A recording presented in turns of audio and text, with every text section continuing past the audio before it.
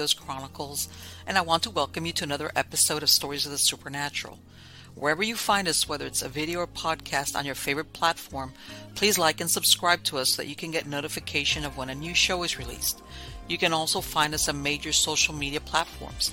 If you go to MiamiGhostChronicles.com, you can find links to the videos or MP3 files, which you can download and enjoy without commercial interruptions.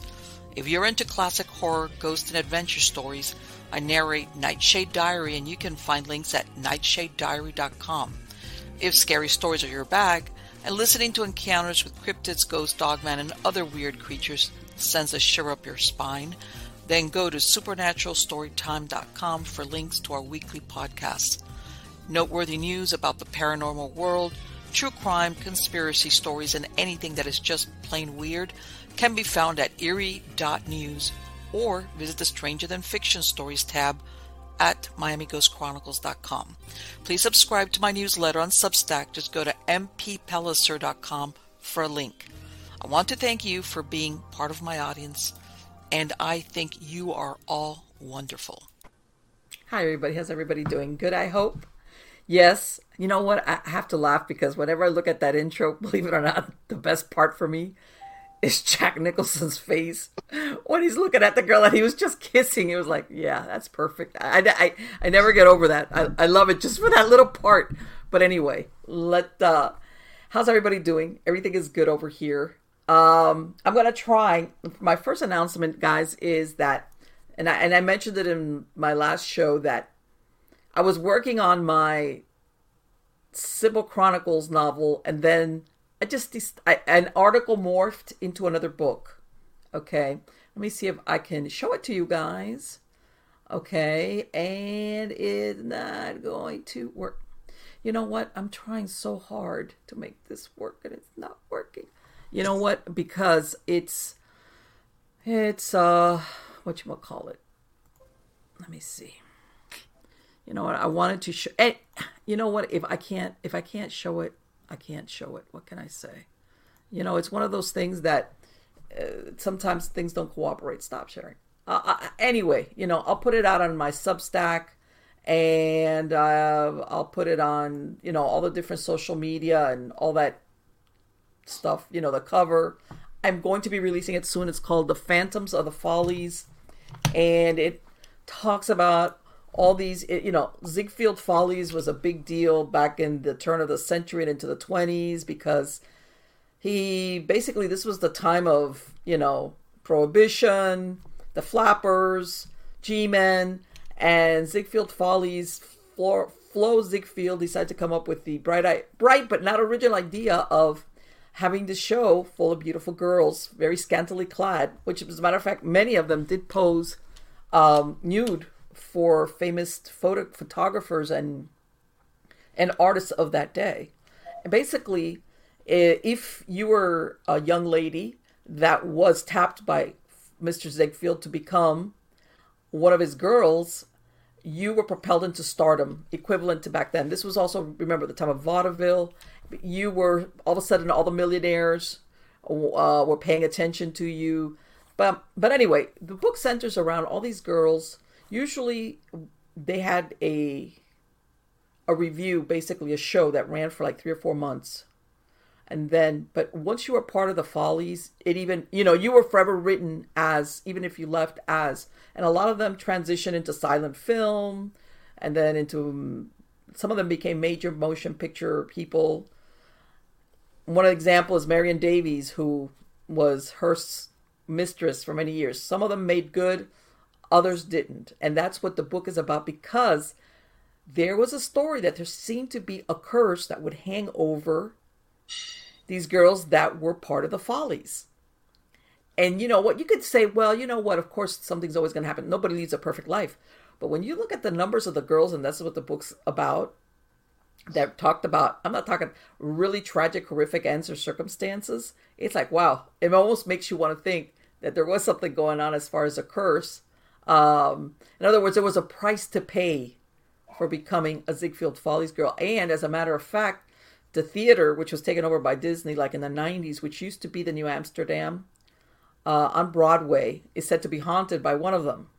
But I'm not going to give my whole book away, but I'll have a link and just keep an eye out for it. As far as when I release it, I might have a giveaway on that. So, et cetera, et cetera, et cetera. All right, let's get on to the good part. Okay, now the good part has to do with who our guest is tonight. And this is the first time for this gentleman on the show. His name is Bryan Bowden. He was born and raised in New York City. And he set out on a path of architectural engineering, but succumbed to the reality that business was his future, even though he had a love for sciences. And he managed to squeeze in physics and astronomy while studying finance, and graduated from Pace University with a degree in international finance with a minor in emerging markets.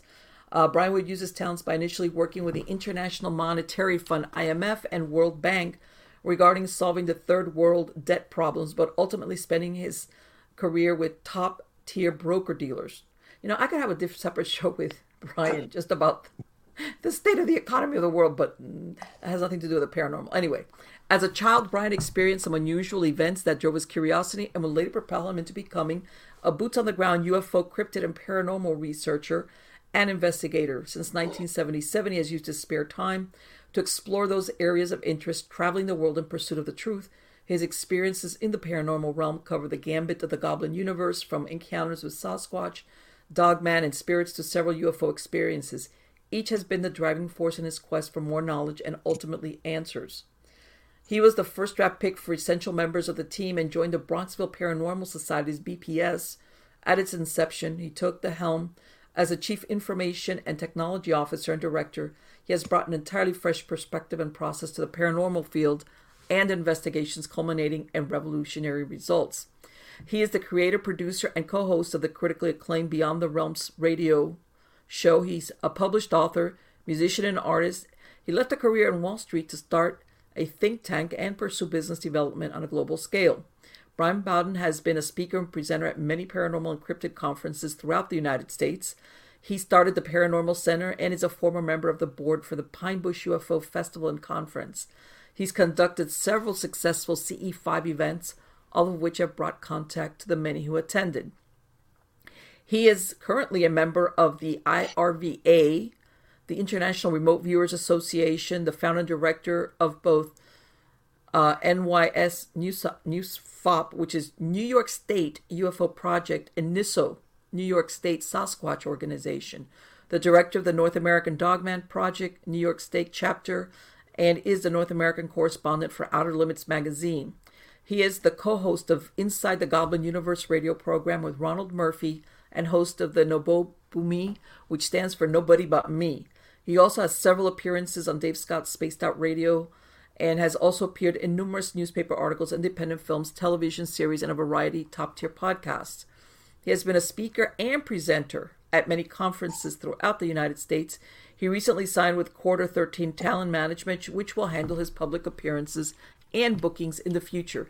He's also appeared in a season of Red Earth Uncovered, a Canadian series that will begin in the USA in 2021, and also appeared on Into the Unknown, a new paranormal series on the Travel Channel hosted by Cliff Simon. He filmed for the upcoming UFO documentary Star Children of Pi, New York, and just finished filming a 2-hour UFO special for the Travel Channel Discovery Plus called Alien Invasion Hudson Valley UFO, and is on season 2 of UFO Witness. Bryan is working on a series of new books based on his experiences, investigations, and theories, as well as a few children's books and short stories. His latest publication, Words and Muses, A Lyrical Life of Poetry, is on sale at Amazon. He is currently developing new intellectual property for both television and the big screen, as well as scheduling investigations, conferences, and events for the year ahead. And as you can tell, I'm very lucky that I got Bryan to come on the show because he's busy. How are you doing today, Bryan? I'm doing really good. I'm actually even busier because my bosses, which is the wife and my two daughters, they take precedent over anything else right now. See, so I know where my bread's buttered and where it's like the land. What is it, the Alamo? I'm surrounded and forget it. Give it up. It's like forget it. I can't overcome this. But in the process of moving from New York to Florida, I've had a couple of UFO experiences, and we can go into that. Right, we're going to go into that because I told him, welcome to Florida. Yeah, I'm a native Floridian. Okay, but let me tell you something. You know, when I see some of these places in the United States, and, you know, for a few years now, you're like, you know, places go through, you know, periods and then they get better. But I've been watching different places and I'm like, you know, right about now, I'd be like getting the heck out of Dodge, you know? And, and I was telling him that we meet a lot of people here in Florida from the Northeast states, a lot. You know, but traditionally you would hear about the Northeast coming when they were older to retire, to escape the, but we're seeing all ages. A lot of people here. There's a lot of people here. I want to get my cars registered and my license so I can criticize all the New Yorkers coming down, because I'm not, you know, I left because of what changed up there dramatically. It's almost it's like, it's a little bit like Star Wars, you know. I guess I'm on the rebel side, which is the pure American side. You know, I follow what the founding fathers, you know, crafted, life, liberty, pursuit of health and happiness, versus some of these people that they are just imposing their will on people. So they're like the empire. I've said it jokingly, but it's not. And I say, I wonder if John Carpenter was having a psychic moment when he did that movie Escape from New York. Because when you looked at it, it was like a great sci-fi dystopia future thing. You know, like, wow, you know, what was it? Manhattan was a penal colony. Wow. It's a prison, basically. And I have to tell you, we're fast approaching that. What, you know, I did work on Wall Street for a while. And I can tell you right now that every firm that makes up Wall Street is in Florida now. I imagine, what does that mean? That Wall Street is just is in the rearview mirror? Yeah, Wall Street is just a street. And what they're going to do is, because they can't get companies to stay in New York anymore, they know what's going to come. It's going to be taxes, it's going to be whatever. Yes. Not to get political, but so everything from Wall Street has moved down to Florida. That's why everybody has moved to Florida. You know what? Of them. Every time, every once, you know, I'll look at the New York Post online, because sometimes I have, and it doesn't, you know, and of course, New York Post, they have a lot of stories about New York. I hate to say it, and I'm not saying this is only New York, but there seems to be, there's horrible crimes being committed against regular citizens. Okay, people getting killed, punched, slapped, stabbed, thrown in front of a train. It's like all the time. It's like, what's going on there?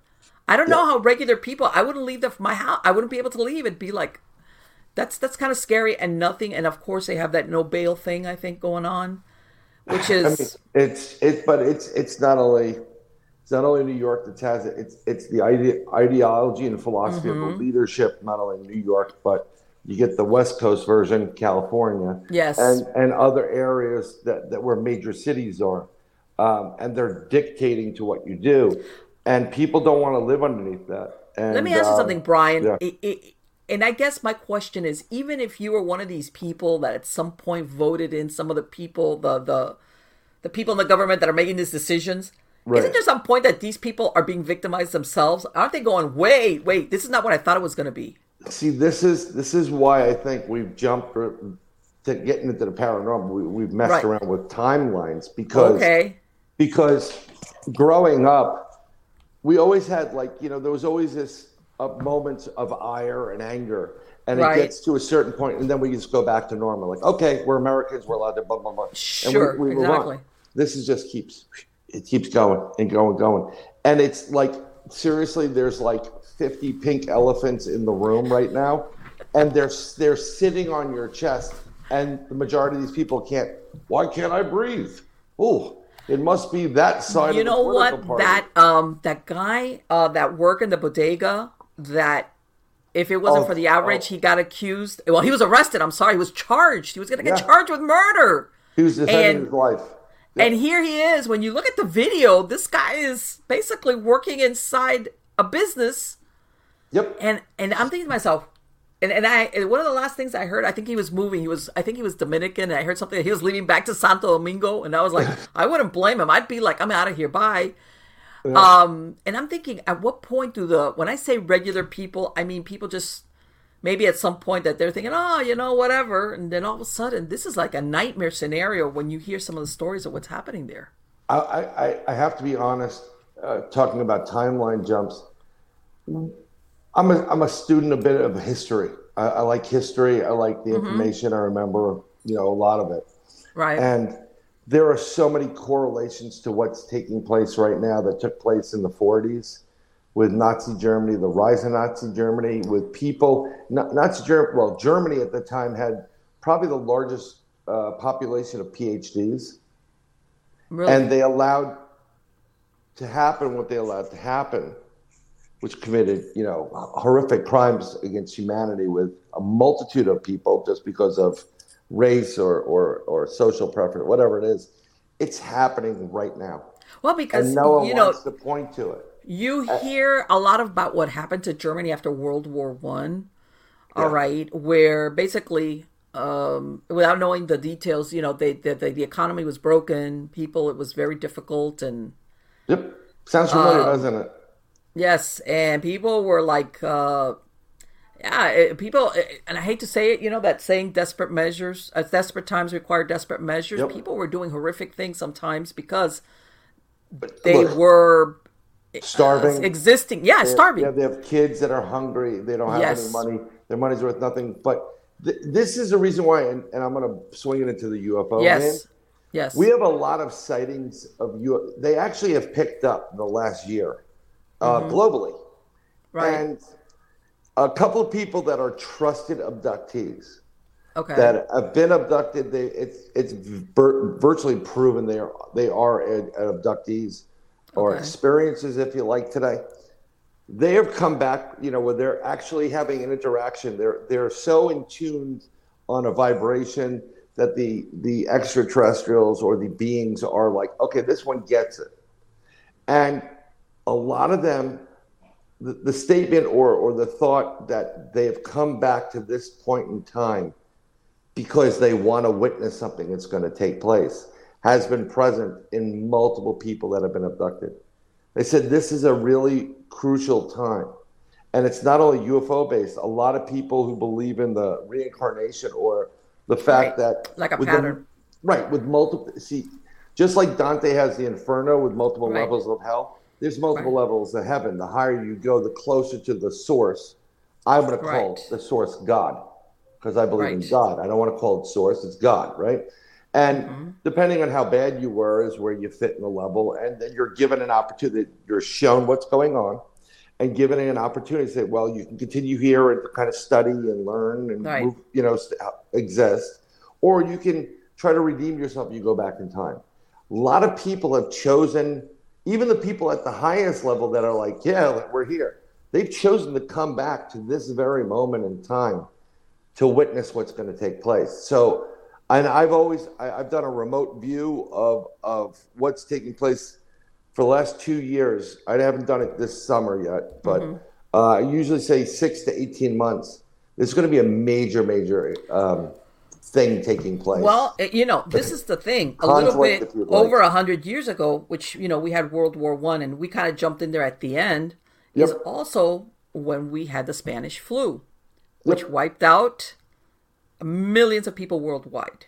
All right? Right. And as a matter of fact, that flu came to the United States via the soldiers returning to the United States from the fields in Europe. Yeah. All right. And what was unusual also about the Spanish flu is that it's normally you think of the older people being more vulnerable. The Spanish flu was taking out young people. It was a weird thing. All right. And it's so funny that you say that repetition or that pattern. It's happening, but here's the difference between what took place in the 20s and the Spanish flu. Mm-hmm. And so the longer you lived, the more immunity you have. Sure. In concept. Of course. Okay? Exactly. And that's why it was affecting the younger so much quicker. They didn't have the salt underneath them. Like grandpa is lived for 85 years. His immunities are, Yeah, he's been sucking on meat that's been sitting in the sun for 3 weeks. He's fine, Yeah. The difference between what took back then in relationship to a virus is, and I'm going to state it, because this is something, I'm going to preface this. I have a lot of friends and family members that are doctors, surgeons, nurses, head nurses in the medical field. It's always been an interest to me. Right. And they are all absolutely pissed off at me because they know I should have been a doctor. I'm very, very into the medical and the science side. I did study astrophysics and astronomy, and I was thinking about astrophysics at one time. And the reason why I didn't go into medicine is because I got to be honest, I don't want to be in a hospital ever. There you go. Okay? I don't blame you. I love helping people, but I don't, Yeah. you know. So one of the things I studied, and this was about 20, I'm going to go over 20 years ago, when Robert Malone's paper came out on mRNA. So I actually was reading it, the paper. It's industry. I was like, and I'm like, oh my God, this is the magic bullet. This is what we need. This is what we've been waiting for. Right. The thing that's going to cure everybody. And then you start reading and you're like, okay. And then it unlocks things that it shouldn't have unlocked. I'm like, ooh, that's not good. And then it started cancers that were never there in your genetic profile. Right. And then animals started dropping dead. Everything dropped dead. Okay? It's like that. So fast forward to 2019, 2020, whatever. Right. I was following, I follow and support the people in Hong Kong and Taiwan because they're entitled to their freedom. Sure. And all these people used to stand up and wave the American flag at one point and sing the national anthem. How can you not support these people? Yeah. And during that time, about 2018, 2019, people were dying. There was something like going around that area, and many people were dying. Specifically, men were dying versus women. And I remember the report coming on. The scientist goes, this is a very strange virus because it seems to be targeting Pan-Asians from X. I remember that. That. So, and I stopped myself and I said, holy blank, the Chinese are killing their people. Right? So if you go back to my Facebook post, you'll see around 2019, I had a Facebook post, I think it's in September, it said, the Chinese government is about to give the United States the greatest gift of all, manufacturing. Because we're going to have to start making... Yep. We're right. All those factory workers were going to be. Right. So, but we fast forward, we find out different things. This isn't something that was here. It's been proven over and over again around the world. This was a man-made type of product. Sure. And unfortunately, people died. And there's ways, and I'm not going to get into, I don't want to get into the political side or anything. There's things that could have been done that were mentioned that people, had they taken it, we would have been out for 30 days and then life would have been fine. Exactly. So I think that's why, like, when we see all this turmoil between the sciences and then the leaders of the world and this, what they're trying to form, the conflicts, extraterrestrials are very interested in what's going on here because they have a vested interest in it. If you're not aware of the extraterrestrials, this is well over 300 species, about 250 that we're absolutely guaranteed know about. And they're not here to save the planet and help the people. Some people will say that. And I know that. And I'm thinking to myself, I know that's a nice thought, I guess is what I'm getting to. But it's like that, when you said it was John Carpenter, Well, Gene Roddenberry mentioned a couple of times, and you can look this up, that he felt he was contacted by something that told him, encouraged him to write Star Trek, right? There you go. So maybe there's a lot of influence in what we're seeing in the movies. The best way to deliver that is through entertainment purposes, right? So just like, and we'll talk about disclosure, and there was disclosure well before disclosure. So all this is taking place right there, and it's just they're interested in protecting their best interest, which is trying to prolong or get their race to go forward. See, most of these entities that are extraterrestrial, their races are dying off. They've killed their planets. They've made the mistakes we've made for whatever reason. And they love humans because we have the perfect DNA and junk DNA that you could use as a base to expand their species. So you get an extraterrestrial human, they breed. Then you get an extraterrestrial human, you breed again. And then over time, you will put out, it's all in sciences, you'll put out pure extraterrestrial versus pure human. Right. And it's all through the DNA. If they're here and someone starts messing with DNA through injections or whatever, or medicines, that affects them. So Sure. I don't believe in the Galactic Federation that most people promote. The Prime Directive? You know what? I just had this image in my head of a long table with all these different creatures, like something out of the Star Wars Cantina. Right. Yeah. And one of them gets up and like, okay, so are we having Chinese or pizza tonight? You know, that's it. I don't see that they're not here, and they know what we are, and they know we need to evolve. And some of them are alluding to it, trying to help speed that process up. But it's all for their best interest, not ours. Eventually, it will be for ours. Well, basically, what you're saying is that they're harvesting us for our genetic materials. Yes, pretty much. And you know, we've done this before. I mean, I think you're of the age where you remember Mutual of Omaha's Wild Kingdom. Absolutely. Marlon Perkins. Yep. And you remember, you know, they always send Jim out into the field. And Jim, you know, he's in his little, and he's got the rifle, and he's, they shoot off, you know, at an elephant, they land, they take the sperm, they tag it, they bag it, they put it out. Yeah. And the next time when they want to track the elephant, they get out the big, you know, box with the big antennas. Sure. Well, now we use RFIDs. So it's the same principle. They're probably trying to help to breed the species, us as humans, but they're also trying to save their own lives. Let me ask you, do you think that they have had any input, like in the invention of the CRISPR and genetic, that we've been able to decode the genome, etc.? Or was 100%. That us just being intelligent? Yeah, you think that they had a hand in that? A lot of what you got scientifically has been, it's through reverse engineering, and also what they do with this is, I'll give you an example. There's a guy, and I still believe him. He is not the bad guy that they portrayed him to be. Right now, he's in prison. His name's Stan Romanek. Okay. Stan has like a 5th grade math education. He predicted element 115 multiple decades before they even came up with it. Okay. He started drawing engines, and look at some of his designs. The calculations he used to write out, someone who, it wasn't around the internet, it wasn't any of that stuff. He was writing out formulas that have yet to be discovered by scientists in the future.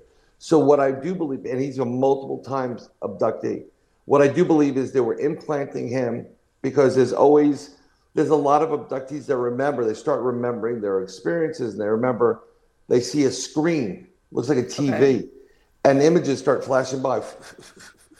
Well, we use this in the military. The Air Force uses it. You go in a room, you focus on a screen, and they just start sending images one right after the other, and it speeds up. And you're actually retaining it. That's how you could do books. You could read a book that way. Yeah, your subconscious captures everything. Yeah. Right. There's an app that will show you you load the book in, and it'll go, dog can beep, bop, bop, bop. And you read it, yeah. Yeah, you're done in like 15 minutes. So this is the same principle. And he starts to remember these things, or is allowed to, and he's showing this to the world. So I do believe that there is an influence. That's one influence. The other influence is the reverse engineering we did from Roswell, the crashes that we recovered, and the alien bodies, and do you really think that Roswell? Because sometimes I hear Roswell was real. Other times I've heard that Roswell, that as far as especially the alien bodies. Not that there was a crash, but that if they did recover extraterrestrial remains, do you think they did? 100%. I'm almost 100% positive that alien bodies, like deceased, were recovered as well as live. There's way too much. After Roswell, everything ramped up dramatically. We went from 0 to a billion instantaneously. And I do believe that we made an agreement with a specific race of aliens to get information, and then that we allowed them to abduct people for their purposes, without going crazy. But yeah, I do believe that Roswell it's important because it happened and we recovered things. I don't go into, either you believe it or you don't. Right. People make a big deal like Roswell. It's like, right, okay, I got exactly. it. it crashed. But that really started us on this program.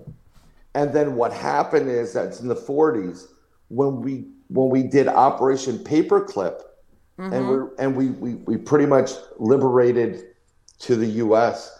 the large portion of German scientists, right, like von Braun, who they were, if I tell you they were in under 30 minutes, that's how fast they could have won the war.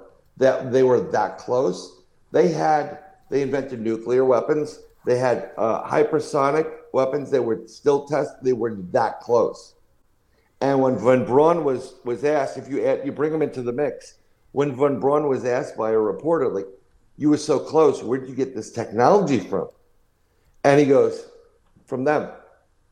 Wow. And he pointed up. And I don't Right. think he was talking about God and angels. He's talking about Right. extraterrestrials. So put these things together in the past and then spread it out. So I'm going to give you a portion to study, but I'm not going to tell you what X, Y, and Z is getting either. Right. Yeah. And I know whatever. Okay, then you're going to come in your results, and then we come together. Then we have Blu-ray discs, we have laser discs, we have Yes. transformers, we have totally different electric grid and system. There is a. You want to talk about a rumor? The United States of America. Last time I kind of checked that, I was talking to a third party about it. We are probably 150 years ahead, technology-wise, than in every country in the world combined. Are we talking everyday technology, or are we talking stuff that we don't even know about? Buck Rogers type of technology, like Really?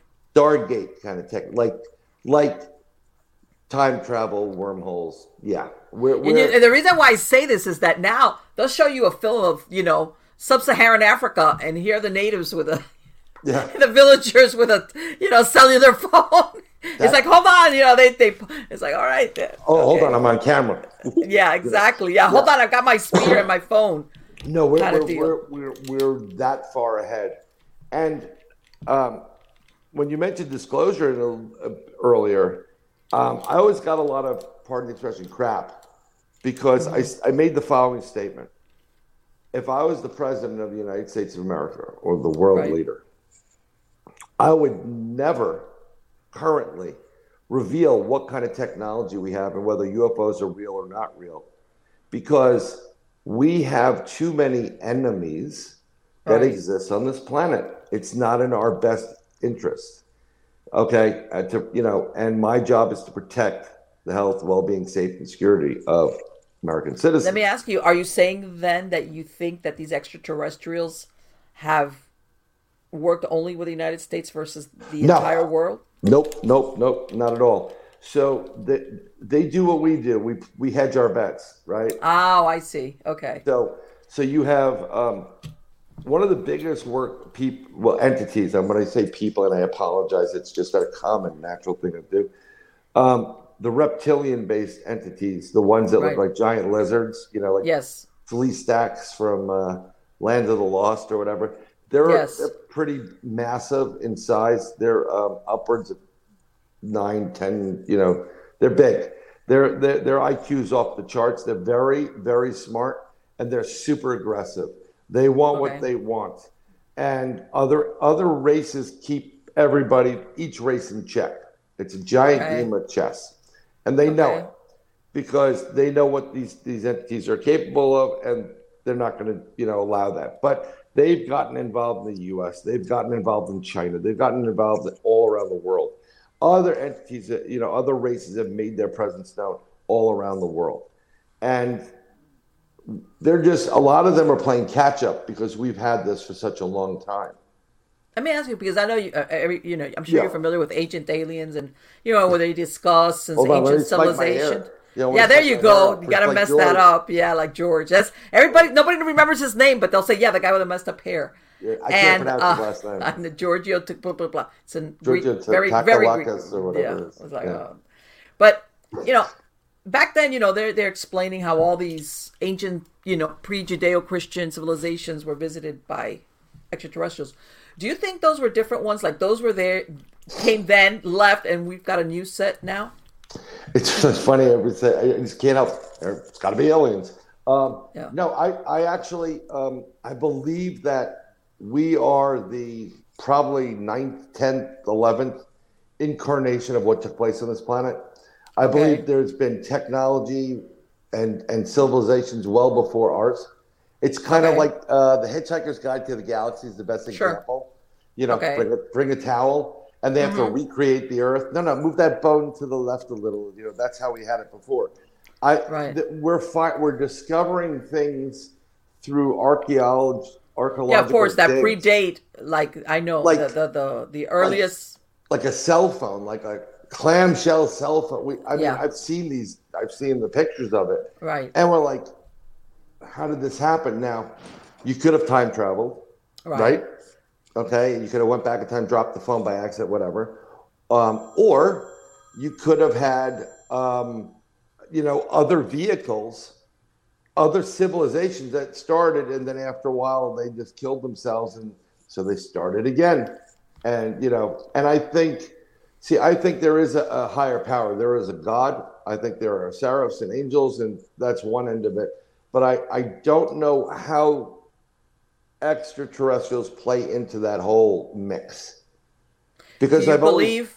Let's go down that thing since I know Let's that. go. Do you believe in Atlantis then? 100%. I'll give you. I've been studying this for a while. So Atlantis has been seen, or a city like Atlantis has been seen in numerous different locations. Right. If you study the history of Atlantis, I'm not going to go into the direct things. And it is, and the individuals, the entities, or the Atlanteans came out, were described very weird. They were very human-esque, very tall. I think there were something along the lines of the eyes were bluish, and they had almost like a webbing in their hands. Okay. And they were very forthcoming with information and knowledge. They gave a lot of knowledge. They were very, very smart in what they do. And if you listen to the description of Atlantis, there's like a center core, and then there are these outer rings that came out with water in between them. Okay. And Atlantis, violent earthquake, and it sinks to the ocean, right? I have a feeling, and this is my opinion, that what people are describing and what they were seeing is a USO. It's under unidentified submersible object, which is a UFO underwater, and it rose.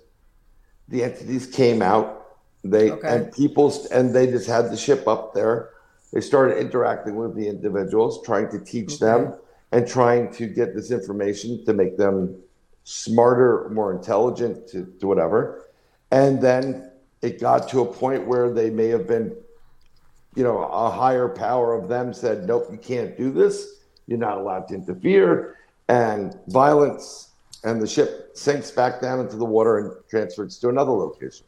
Do you then think, because, there's a version where basically the Atlanteans, that their technology got away from them and they caused the destruction of that the place was wiped out, and then you had a few that got that left. That was the problem. That's what I'm saying previously. These different civilizations that may have appeared before we are what we are right now. Right. They always. It seems like we always get to an event horizon, right? That point, and we just F it up. It's like, come on, instead of going down that, like, look, this is really good. We can change people's lives and make their lives better through genetic manipulation, and it's fine without ruining the genetic, code. We can just recode it and heal people. Someone always has to use it to have power on top of somebody else. And I think that's what happens. Well, you know what? Let's go with that premise of, whether it's Atlanteans or whatever. It almost seems like there's very few people that make the decision to go where they shouldn't. And the rest of us are like, hey, you know what I mean? The rest of us, the regular people are like, wait. In other words, it's always that either the need for power, control, riches, whatever, or everything together. And the rest of the regular people get pulled in to sometimes... If you go based on that, horrific results, because and then you get one side fighting the other side, and then they get to a point where there are so many different areas around the globe that they've discovered where the only thing that scientifically could have happened there is a nuclear related accident or or an explosion. Okay. And we're talking, 10 million years ago. So the shelf life of radiation is like 83,000 years or whatever. I forgot I remember the science on it. So but they detect certain things there that are only detectable when they've exploded nuclear bombs. And I don't want to trigger anybody with this. Right. So let's say something happened with Atlantis. Someone just, they were being attacked or they gave out too much information and it backfired on them. Right. They got to get out of Dodge. They set off a device. It kills people. They sink to the bottom and they go to another area. Exactly right. Which is what, that's what you hear, as far as that. The remnants of the Atlanteans, they went to different parts of the world. Right. The few that could get out of there, almost like Pompeii is like everybody else got. Yeah. And let me ask you real quick, when you said that thing about the genetics, that now they're trying to, like Jurassic Park style, bring back like the Tasmanian devil and the dodo bird. And I'm thinking, why are they? I mean, I understand the concept that supposedly the extinction of these animals was caused by man, not a natural extinction. But do you really think that's a good idea? And the reason why I'm asking is I think that's a slippery slope downward. No, I don't think it's a good idea. I think that if you could use that same genetics to take species that are in the endangered species list and keep them going from this point forward, it's great. But see, scientists get off on the science and the result. And there's very few that have a, what's that? I forgot the term, like where they know what the right and wrong is. Okay? Right. And a lot of them are like, they just love pushing the envelope. Well, what happens if we take a monkey and a dolphin and let's make a monkey dolphin jellyfish? Okay, great. They make a monkey dolphin jellyfish. Why? Exactly. Or they, I'm not a fan of genetically modified anything, even crops, because it's not supposed to be that way. Well, there as a matter of fact, they're even doing, in Siberia, they've recovered mastodons and mammoths with basically frozen. They've been able to tissue on them, in other words. Oh yeah, they're trying to bring those back. Right, and they're going to plug in the holes with, they said, the DNA of Indian elephants versus African elephants because they studied them, and that's even more compatible. They're closer. And I'm thinking to myself, okay, I think that's when you watch the movie, it's like, wow, but again, I know we're going here into movie land, but I wouldn't be impossible where 10, 20, 30 years from now, somebody does decide to bring back a dinosaur or something that is going to eat us. How's that? I am sure they have, and I'm sure they tried. You think that's already happened? I'm, you know what? The things they're doing genetically, they can't help but do. They have to bring back. You know what? Let's bring back Tyrannosaurus Rex. Let's bring it back. Right. Wow. You know what? You remember in the first Jurassic Park where the attorney that goes into it gets up eaten by the T-Rex. Once he goes on the trip, he goes, "We're going to be making so much money." You remember that part? Yep. And I think there's a lot of people involved in stuff like that. What you're describing that are having we're going to make so much money out of this, and then of course, right. But that's the whole thing. It's like how much is enough? Exactly. That's the problem that the rest of us get dragged into results when it gets away from whoever was the genius who gave a green light to this. Pterodactyls, right? So they have pterodactyls. They have thunderbirds, which really existed. Right. Large birds. Pterodactyls, we don't know. We make assumptions that pterodactyls they only hunted X, Y, and Z. Sure. We don't know what these things have done. Right. We don't know if a plesiosaurus is just an herbivore. Of course we're not. Assuming. Right. Unless we could do the stomach contents, there's no way to know. And it's just like when when I research, be it solo or together with Al Santorigo, who's, we're each other's brothers and partners in this. You know what? Everything I could talk to you about, I've had experiences with Bigfoot. I've had experiences with Dogman, which is, for lack of a better word. You're getting ahead, because that's where I was going. Yeah. Because I was going in that direction. As far as cryptids. Right. What part is that is genetically modified? Is it genetically modified? Are we talking something from another dimension? What do you think? Okay. So here's the thing: when I discuss what I believe Sasquatch, Bigfoot, and also the Dogman, because I've seen this. I originally believed it was part of Gigantopithecus. So that eighth line, right? The missing link, whatever it is. Yes. But in 2015, we were in a day-night investigation. We had a very, very close encounter with this Bigfoot. And it went from point A, which is no more than probably 20 feet in front of me, to point B, which is 2 miles down the road at the other end of a lake through a passageway that was a goat trail. And the only way you can do that is if you can open a portal, step in, and come out where you want to in an instant. So I believe they're interdimensional. I believe they're flesh and blood when they come here, and they move that energy from being interdimensional to dimensional physical, but they have the ability to transform back into different energy sources to go interdimensional. Okay. So, but when I talk about this, I'm giving you from my experience and my hypothesis, my opinion of these things. Everybody that talks about it, it's all hypothesis, because not one person I know has a physical Bigfoot or Dogman in their possession. And if they did, they'd probably be killed, and they wouldn't have it in their possession anymore. Do I believe the government has them in their possession? 100%. Do I believe the government created these entities? Not a damn way, no. I do not. I believe these exist, and they've existed for thousands of years, hundreds of thousands of years. Do you think they were created by extraterrestrials, or they just happen to use maybe these extraterrestrials are using intradimensional, portals, and they kind of like snuck through, or what? So here's the way it works. This is my assessment, and it's really funny. As we get more and more information or more experiences, we always change.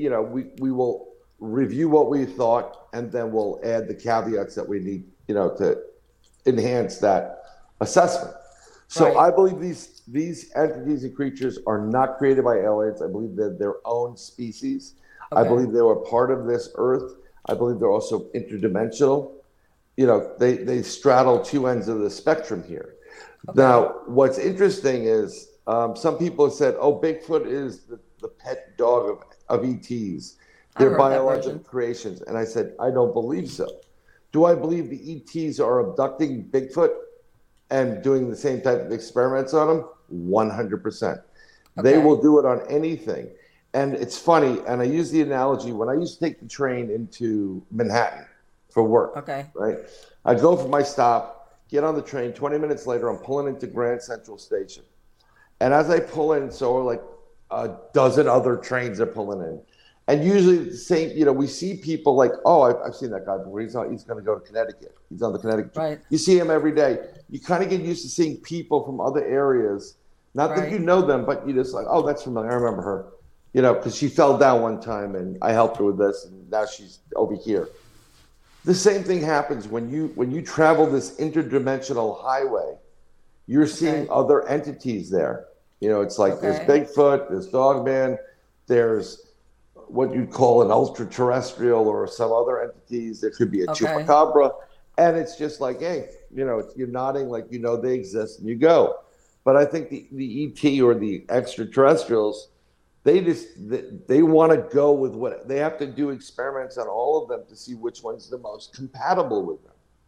So basically, they're just, let's find out. Let's see what's what with this. Right. What happens if we mix this with that, or that with this? So that's what they're doing there. But there is a race that I forgot the name of them, there is a couple of races. It's really funny of extraterrestrials, not from this planet. Okay. They come from off planet. One of them looks very much like Ewoks. Like they're Okay. like The little bears. like mini Bigfoot bears. And Mm-hmm. there's another race that happens to look very, very much like a Bigfoot. Okay.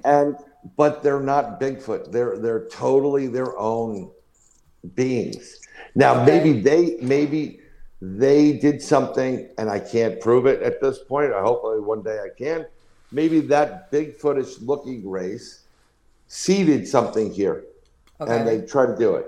Maybe another race seeded something here, and they try to do it. That's why we have all these different, we have extraterrestrials off planet. We have interdimensionals, because there's Okay. multiple dimensions. And then we have extraterrestrials became inter-earthers. So we have Right. civilizations and worlds inside the Earth Right. that have existed for millennia. Yeah, and for all intents and purposes, we could even call them Earthlings because they've been here so long. Yeah, I mean, after a while, like here, for example, I'm born and raised in the United States of America. Technically, I'm a Native American. Right. Right? Yes, you are. So, I mean, so when they say, well, the Native Americans are like, well, I'm one of those. I mean, if you really want me to be, technical, there are other species that have been here before. There are species that were formerly, I would say, on top of the earth, and they may have been booted out, or they may have lost the conflict from another species, and they were told, nope, you go back inside, don't ever come out. Well, getting on that subject that we were talking earlier before we started filming about Antarctica. Yeah. All right. And I've always heard, again without proof, that there is an extraterrestrial base or something like it in Antarctica. Admiral, around was it Bird? Yeah. Yes. The inner Earth, and it goes down multiple levels, and it goes down to another level where there's a race, and then it goes down another level, and there's a different race there, and then there's different beings, and it keeps going and going. You can't let that get out if you have a church or a temple, and you want everybody to conform to like one God, one this. Think about it. When you think of the time machine, the Morlocks, from H.G. Wells, where you had basically after a catastrophe, some of the humans went underground, and of course they ate the other humans, and but that's subterranean, but of course there was always that kind of mentality. Makes you think, where did H.G. Wells come up with that? That's when I get into. Remember, I was talking about Gene Roddenberry being influenced. Mm-hmm. He said some of them say that it's a dream. Some of them kind of say, I think I've been abducted, or I've had an encounter with a being not of this planet. They told me about X, Y, and Z, and I think there is some influence in that. And the best ways of it getting out to the populace is, first, it's through writing, right? Yes. The books. Yes. And it's not the people that can't read, which is at the bottom. It's the people that can read, which is a higher level of state to be in, right? And then from there it goes into religion, and then another one is like, well, let's do television. Television was the next one. Right. So Gene Roddenberry's Star Trek. Well, like, why would it be allowed to be on the air when it was? It was just, for what it was. And Gene Roddenberry even mentioned that there's things involved in it that to this day, he can't figure out, but he thinks he's been influenced by third, fourth, fifth party. Well, when you think about the turn of the century in the 20s, when they came out with the Pulp Fiction and Lovecraft was writing and everything, literacy had gone up. Radio is still coming into its own, and we're talking here as far as exposure to the masses. Right. Where these, magazines like Fate and all these, a lot of those writers, like Robert Howard, the one that wrote Conan the Barbarian, Lovecraft, all of these people were writing around this time period, and they were going way out there on ideas. Yep. And, whether sci-fi, occult, all of that. The sky's the limit, right? Sky's the limit. But what I'm saying is, as far as their ideas via the stories, this is how they infiltrated into the masses because, if you were a teenager, you were reading all these Pulp Fiction magazines and stories, what they call dime now. And this is how I think that, when that seed is planted. Well, it's planted in the detective novels, right? Sure. Yeah. It's planted in the little stories like, the radio show, War of the World, H.G. Wells, War of the Well, World. and it makes you think that, and you laugh, but it's almost that people were so innocent that people really thought it was a real thing. It was like, wow. Well, I mean, if you think about it right then and there, like, if that's how you're getting your information, you can't see anybody. You don't Yeah, know exactly. what's going on. I mean, there's people today that are significantly older and younger that still believe wrestling is real. Sorry, folks. Okay? It looks. My father looked exactly like Lou Albano, so I get it. But it's a script and it's entertainment. Right. Yeah. And I'm going to get killed by a couple other people with podcasts. Is that actually one of them is in the Wrestling Hall of Fame, the wrestling information. He's a great guy out of Newfoundland, but they do those flips, but they know how to do them where they're not. Right. I know. If you look at it, you see that there's a possibility of really getting hurt if some of these things you do it the wrong way. Oh yeah. I'm not saying there isn't, but if their injuries were real, as far as when they're fighting, they could keep going for years and years. Yeah, but this impossible. whole thing, as these different genres have come out and these stories have started to come out, the different writers, Lovecraft, H.G. Wells, Stephen King, Whitley Strieber, whoever, we have increased our intelligent quotient dramatically, each one. Sure. Okay, but now we have something called this really bugs me. I used to like it, but I don't like it anymore. It's called faction. Where it's not real, but there's a lot of facts in it, and it makes it sound like it's real. Right. And then again, we're deceiving people, and I think the extraterrestrials are looking at who's believing this stuff and who isn't. Oh, they're not. They know this is BS. Okay, I'll pick them up tonight because we want those. Right. That's Exactly. how you have to weed out the masses. Right, and when you go to the sources of whatever it was. You find out this is your source or sources. Well, are you kidding me? This is where you get into this thing. The reason why you're abducting people, it's some people are just genetically like I have. I remember growing up, I had this one friend, and she is literally, if she touches a man, she's going to be pregnant. Just like I'm pregnant. She is. So she's super fertile. There's another guy I know that like it doesn't matter what he does, his sperm is like killer sperm. There's another person that's super smart, So there's certain individuals, even though they may not be mentally or emotionally up there, they have a certain requirement. We can harvest those eggs. We can take some of that sperm, right? And then genetically we can manipulate the rest of that down the line. We can figure it out for what we want. But I think they're just weeding out the. It's like a gigantic IQ test without us knowing it's an IQ test. Well, let me ask you: do you think that let's go with the idea of how long modern man has been around? Which I know this changes, but 10,000, 15,000 years, whatever. Oh yeah. Okay, you would think us now we are the hardiest. In other words, we are the products of that original man, which has gone through sicknesses, plagues, adaptability to environment. In other words, we are the best product. Like you said, you know how you, as generations go by, you start losing the individuals that are just sickly or have a predisposition to whatever. So basically, we're the best the humans have produced. We're not talking here without basically, because really, if you look at modern medicine, it's at the tail end of it. Right. Do you think that maybe that's why maybe they're attracted to us more, because what's left now of us is the best that has lived through hundreds and thousands of years?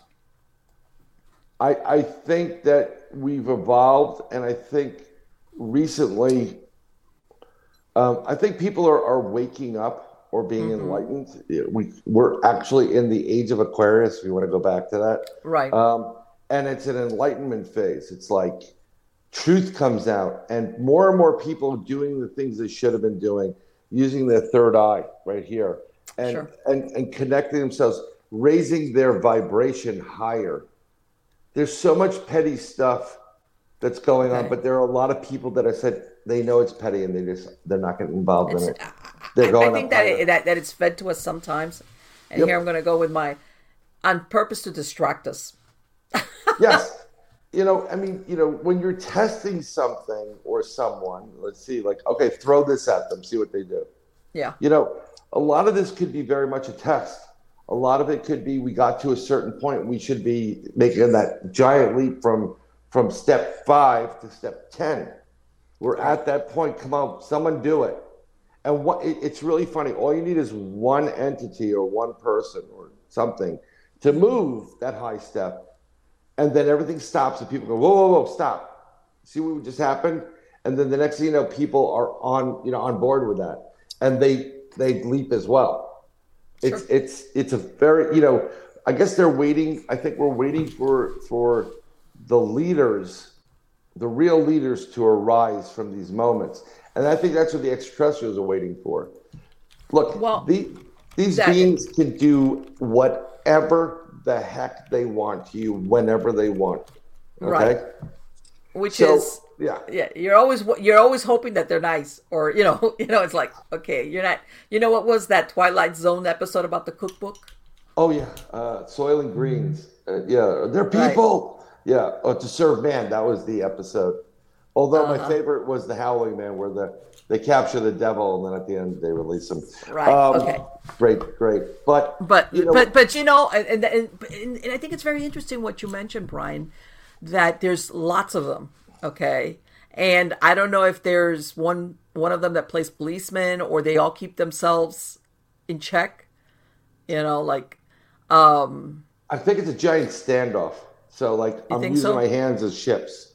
So outside of the planet, and then every race is put their whatever their seat is where they want it to be, right? Oh, we're taking this one, that, and that's, I think what's taking place here on this planet is a combination of a human evolution as well as a intergalactical conflict between multiple different races to see who's the victor. Right, and that's what I was going to say. What is the if you want to call it the victory, or what is the final objective? The victory, from my research and from talking to numerous people that I respect that have been abducted multiple times, as well as people that are new to being abducted. I don't like the term experiencers. It's just like anytime they need to change the dialogue or definition, there's some other motive behind it, and I don't like it. If you've been abducted, you're an abducted person. You're an abductee, and that's being part of the experience, okay? Right. And I've interviewed these people, and a lot of them, 99.99% of the people that have ever had an abduction experience never want to discuss it with anyone. Not even their closest family members, like somebody always confide in. Yes. It is so beyond their concept. They can't handle it and they won't discuss it. You know what? And I'm glad you brought that up, because for many years I was a hypnotherapist, and I did alternative hypnosis, and a lot of time I dealt, regular stuff like stop smoking, weight control, right. But then I had clients that would come to me for either recovered memories or because, like what you said, they saw something. And I've spoken about it before. I had clients that would come to me wanting to hypnotize. One man came wanting me to make him forget something he had seen. Oh, you can't do that. And I can't do that. I told them, I said, it's really funny because I had people come to me trying to remember, sometimes they would hide stuff in their house. And I said, I can't, there's no way I could do that. But it so rattled his universe that he wanted to forget it. I'll give you an example, because you apparently had Al on a few times on the show, and he loved you, Al Santorigo. Yes, and likewise. I think he may have alluded to it. I'm not going to go directly back into it. I'm going to do a quick, cliff notes, okay? Okay. The test is coming up in about a minute. I'm giving you the cliff notes, okay? Okay, go ahead. 2015, we did an investigation. Al was there, I was there, another guy, our friend Bill, who was also doing camera work, whatever. And we did a day and night investigation at this lake in upstate New York. We were 2 miles in at the top of the lake, and we were just, there was a little bit of anomalies there. Al's been to this area before.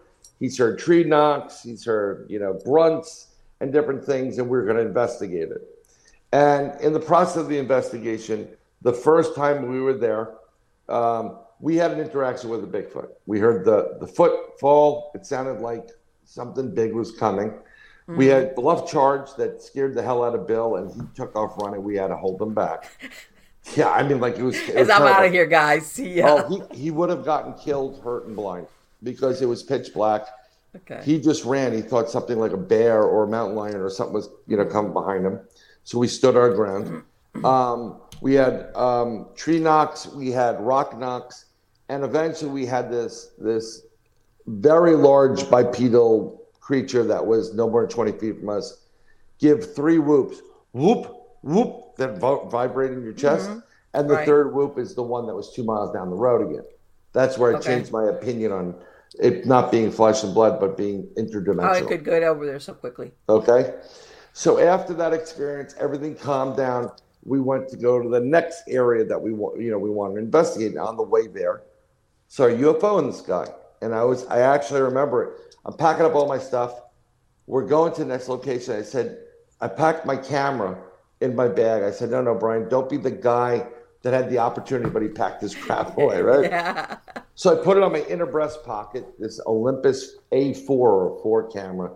The reason why I liked it is it's for scuba diving. So there's very little light underground. So it uses an algorithm to give it a better light. It's great for the dark. Okay. And I always saw this object traveling from east to west. And I went, what is that? I pointed to it. And it stopped immediately, the object, and it came towards us. Okay. All right. And it's 20 feet plus above in the air. And it has this, this weird sound to it. And Al's at that point is like, please don't let these guys get abducted, please. I don't want the responsibility. And I'm filming it. And this video is on the Bronxville Paranormal Society's YouTube page. You can see the UFO video. It's about 30-something seconds. Now, as an investigator for 40 plus, for 50, almost 50 years, why would I only film for 30 seconds if I have a craft in front of me? Right? Just that's part of it. So we had that experience, okay? Then after that experience, in that point from when it was over, and then we moved to the next location. In that process, we have 2 hours of missing time. Oh. Okay. Oh. Yeah. So now you're talking about hypnotherapy. Yes. Okay. So I know exactly how it works, and we had a rip in space and time with our psychic, and there's a little bit more to the story. I had bruises. I had a blue. I woke up the next morning. See, normally after an investigation's over, we go to the diner. Al gets his coffee, bacon and eggs. I'll probably get bacon, eggs, or grilled cheese. And we sit there, we compare notes. Well, I still remember this, you remember that, right? But all of us were like, nothing happened. When all this happened, it was like I remember at the moment. So let me ask you something. You were going from site to site. Yeah. When you came, were you at the new site or were you still at the old site? At what point did you realize, hey, or did somebody looked at a watch and realized that there was 2 hours of missing time? If you look at the UFO video, I wish I could have shared it with you. Al yells out, time check, because it's important. Okay. When you're an investigator, you want to see, you get a strange object, you always want to record the time. Exactly. Because of missing time, okay? And I don't know if it was me or Bill goes, 9:15, okay? Okay. And when we got to the next location, we tried to contact it literally took us no more than 10 minutes to go from where we were to the next location. It was like 5 or 6 steps up a little rocky area, and then it opened up to this area. We set up our chairs. And that's when Al and I were like, let's call our psychic, Cindy. And we try to call, and he goes, give me a time check. So I looked at my watch, it was 10 to 12. Wow. Okay. So we went from 9:15 to 11:50. Okay. About 2 hours of time, right? So the next day I wake up, I have this blue stuff in my mouth. It looks like I ate a Smurf. My daughters come back. My wife comes back from Sunday school, and they go, "Dad, what happened?" I'm like, what are you talking about? The bruises. I have 2 bruises on my chest, top and bottom. What? Okay. Al has something. I call Al. I go, "You have anything wrong with you?" And I also have something in the back of my head. He goes, "I feel like there's something in my left." I said, "Call Bill." He calls Bill, and we start figuring this out. Our psychic in Arkansas has a burn mark and a scratch like on her wrist from when we contacted her. And Bill wakes up at like 3:34 in the morning, screaming bloody murder, scared out of his mind in his house. His mother was there. He has his mother there to take care of his mom. So we have missing time. So we all agreed, although Al tried to cheat, that if we're going to do some kind of regression, we do it together, right? Okay. So during this, that's the regression thing. When you talk about people regression, and what you said, they go, "I have a memory. I don't want to remember it. You get it out of my brain." So I have a friend in this business. He's a really great guy. His name's Derek Tyler. He wrote Alien. I forgot the name of the book. Something like I'll remember. Look up Derek Tyler's books. He has 2 books out: An Inconvenience Truth, Alien something, and An Inconvenience Truth. That is the only book I've read or on the subject matter. And I only, he told me, read chapters, boom, boom, boom, boom, and it's in the beginning. And one of those chapters really unnerved me. So that's the only book. What these creatures, entities are what he's witnessed them doing to people. Okay, and let me explain real quick, because any hypnotist or hypnotherapist, you have to be really careful with recovered memories. And let me explain why. Yeah. Your brain will try at all costs to keep you sane, all right? Yeah. But everybody's threshold for sanity is different. Let's say what you just described, a group regression. You might have one of you not be able to recall, will have a block, because for some reason that person's brain will realize, if we recover that memory, you will not be able to handle it. Yep. Okay.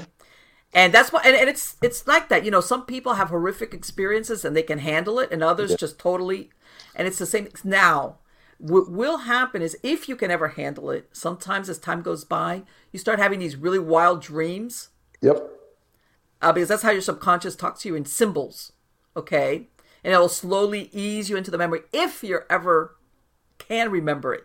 Because believe it or not, there's some things that really, like what you just said, that I read that chapter, and it unnerved me. But which, by the way, what was it that unnerved you? Because you sound like it would be difficult to unnerve you. It's the process of just them disposing of human beings as if they were just garbage. In other words, getting what they want, harvesting, select different races, harvesting something. Okay, throw it in the gutter. Oh, take that eye. We need that eye. Or what he's been experienced as a multiple abducting. He's been abducted by not only extraterrestrials, but also the U.S. military. Military personnel have been doing it too. That's a scary thought. Okay, well, it is, but it's not, I'm not saying it's. I know it's very possible, because unfortunately it is. So, but why are they is the military abducting him because he is an alien abductee? Yeah, that's part of it, and also to continue. Aliens are black and white. We need to get this piece. Let's go take it. Boom, boom, boom. There's no emotion involved in it. The U.S., the military, it's all emotional. It's psychological operations. Mm-hmm. So they continue to do this to get you to do certain things for the mess with you. So part of the video, I isolated my audio from that UFO video, and if you listen to it with headphones, you'll hear a musical tone, and then like a vibrate. So I sent to Derek. I said, Derek, this is the video. That's the enhanced. I made the audio enhanced. What's your take on this? And he comes back to me. It's a 30-second video. He's like, I'd say you've been downloaded. And I said, excuse me? He goes, you've been downloaded. And they downloaded you. And I'm like, oh, okay. He's like, why are you asking? He goes, well, we were thinking about doing the regression to see what happened to the 2 hours that were like missing. And he goes, before you do anything, let me ask you a couple of questions. Sure, no problem. He goes, how do you sleep? Do you sleep well? I said, well, don't really sleep well. I've got 2 daughters. I don't sleep well. Right. I'm worried about everything. And he goes, no. Do you have nightmares? Do you have bad dreams, nightmares? Or do you get to sleep? Eventually I'll fall asleep. I have nothing bad or negative. He goes, don't ever get a good rest. And I said, well, why is that? He goes, because once you open that Pandora's box, you can't close it. And if you're not remembering, it's because part of you doesn't want you to remember, and they purposely know that you couldn't handle what you just saw. Right. So, yeah. And I guess, because the idea has always been that people don't remember because the aliens don't want you to remember. You understand? Like if you had, and it's sometimes I hear that and I go, maybe it's your own brain saying, we're not going to let you remember because you're going to crack up if you do remember it. I think it's actually felt like a 50-50 thing on that. Yeah. These extraterrestrials know who can handle it and who can't. It was really interesting. This past weekend, I was at the party, and there's another person there. I'm going to keep the person's name and gender to the side. Okay. This person is an investigator of Bigfoot in a specific state. It's a he. I can't do this without whatever. Okay. So he's a great guy, but he started getting into a certain area, which is where Al and I've been for years. And we're like, you're on the right track. Keep going. You're going to experience X, Y, and Z. And he's doing it. I don't want to influence people. Like, just like when you do a regression, you don't want to influence, like, you don't want to give a suggestion. Yeah. Yeah. There's a green light there. I'm like, I saw a green light. No, I just said okay. Right. So his stepdaughter is Filipino, and she's psychic. Okay. And she drew 2 creatures that are coming to visit this person right now. Oh. One of which I saw the creature after he went there. No, he's for some reason these creatures, these entities, these extraterrestrials are visiting him, and he's unaware of it.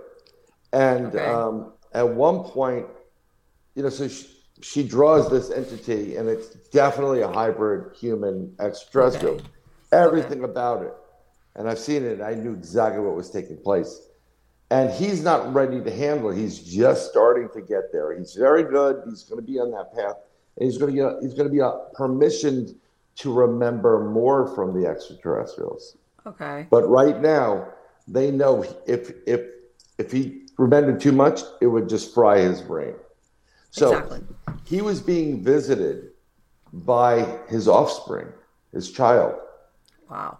And I can't prove it because, I'm not going to go through it, but I said, this is what you're witnessing and what's coming to visit you is your offspring. They do it all the time. And the ATs allow it to happen. And you'll see people peeking or strange kids, and women get it more so than men. Mm-hmm. But when someone who is on the male side that's more in touch with the civilized thing of the right, wrong, the good, like women have a certain feeling to them, right. They allow them to have an interaction eventually with their parents. Offspring. Yeah. Let me ask you, have you ever heard when they do this genetic material, do they reproduce like us, or are they basically constructing or kind of, I don't want to say a clone because a clone is an exact version, but are they constructing the hybrid out of their genetic material and our genetic material? Because remember, we're assuming that they have a womb like a human. You understand what I'm saying? Right. Or do they reproduce in a different way where they can do it in a lab? So what they do, and this is where females get into play, of our species of humans. Males are just donors. Okay. Guys, you know what? I'm a donor. I have 2 kids. I've donated. Right. I don't carry them. But the female species carry them. There are plenty of people that they know that now they've been multiply abducted, and they've been used as surrogates. Okay. They've been brought to ships and I guess what would be the sperm side, the male side of an extraterrestrial, and their egg has been implanted. They've harvested after a couple of months, and then it grows. I don't want to say it's like on a wall, or a petri dish, but they know how to create artificial wombs, and birth these entities, which are half human, half alien. Right. And then vice versa. Okay. And it's really interesting. It's like, my father's in the hospital. He didn't speak for a while. And when my youngest went to visit him, that's all she knew her grandfather as. And she loved him, and she wasn't scared, nothing. My older daughter would not go see him because she knew what he was like prior to that. Right. So when you're an alien hybrid, you're growing up in a ship, and you're first introduced to these ETs, and you have abilities like mental telepathy and whatever. Right. It's not unusual for you, but when you finally find out, and you're curious enough, which you should be, that your father is human, you're going to want to know, why do I look like this and that looks like that? Right, what exactly. Does that look like that? Well, you're part of this. We created you from this and this. And, well, can I go see him? And sometimes they say yes, and sometimes these entities figure out a way to get here, and that's what takes place. So it's not like, it's a really weird thing. It's, I always have this vision of like those pods in like, sure. You know what the movie is, like like an artificial womb. Yeah. Mm-hmm. Yeah. It's basically, that's what it is. Right. And because I'm thinking, we a lot of times that, other species are like us, for all they might hatch. This is just, or they're a marsupial type of, we don't know. Like, how do they make it work? I guess it's like one of those things. Do they, and it's just, it's like a big rabbit hole to go down as far as. Yeah, it's a huge rabbit hole, and I don't know the technology now. Right, exactly. There was 2 times in my life I'm missing time, and 2015 was the first time that I'm aware of. I'm gonna say it was 2 times that I'm aware of. Okay. Right. 2015 with Al and Bill. That's the first one. The last one was a year ago in May or June. I forgot when we were coming down to look for a house, and we finally bought the house. We're in the location where we are. Okay. Mm-hmm. We're in the Palm County, right? Palm Beach County. I don't even know what the name is. Palm Beach County, yeah. Palm Beach County, right? So on the way down, I use Waze. And Waze app, it's really great. I recorded my own voice, and it's hysterical. And some of my friends actually use my voice as their navigation. I didn't know you could do that with Waze. That's you can. And pardon the expression, but once we get to the point, I go, holy shit, we made it. And my youngest loves that slang. She goes, holy shit, we made it. So we're driving down, and normally what we did was when we get to, we stayed at Fayetteville, North Carolina at one point, but that was like an hour too little. So we moved to South Carolina, Florence, and the distance between the two is about an hour driving. Okay. Right. So my wife's in the front, and she's passed out. It's getting late. And my kids are passed out, and it's about 11:45 or whatever. And the highway's closed because they're doing some construction. So my ways, highway's closed. They get me off the highway, and they put me on this other road, 301. Mm-hmm. So I start taking 301 now. I'm very used to driving on country roads. Right. Especially when the moon's out. I could drive without, it was a full moon. I literally could shut the lights off of my car and drive and see perfectly. Okay. And I used to do it because it would scare the crap out of people in the car. It's fun stuff, right? So I'm like, oh, cool, this is fun, whatever. And I said, you know what? I want to have a cigarette. So I noticed this weird light to the right of me off of 301. Okay. And it's changed of color, red, orange, yellow, green, purple, white. And it kind of it's sparkling. I can't describe it other than, So I said, you know what? I pull up. I'm on this 2-lane, one in each direction country road, and I see it's about 10 to 12. So I'm an hour away. I'm going to get there 1:00 in the morning, roughly. So I pull off the side of the road. I undo the light in the car so I don't wake anybody up. And I get out of the car. I close the door. And while I have a cigarette, I'm watching this light show. And it's a weird craft. And I'm like, okay, well, Fort Bragg's right by here, so it could be a drone or whatever. Okay. And I see it, and it kind of bursts, and then it comes back. And I'm like, whoa, that was really cool. And I'm complaining I'd really like to have my scope. I have this night scope.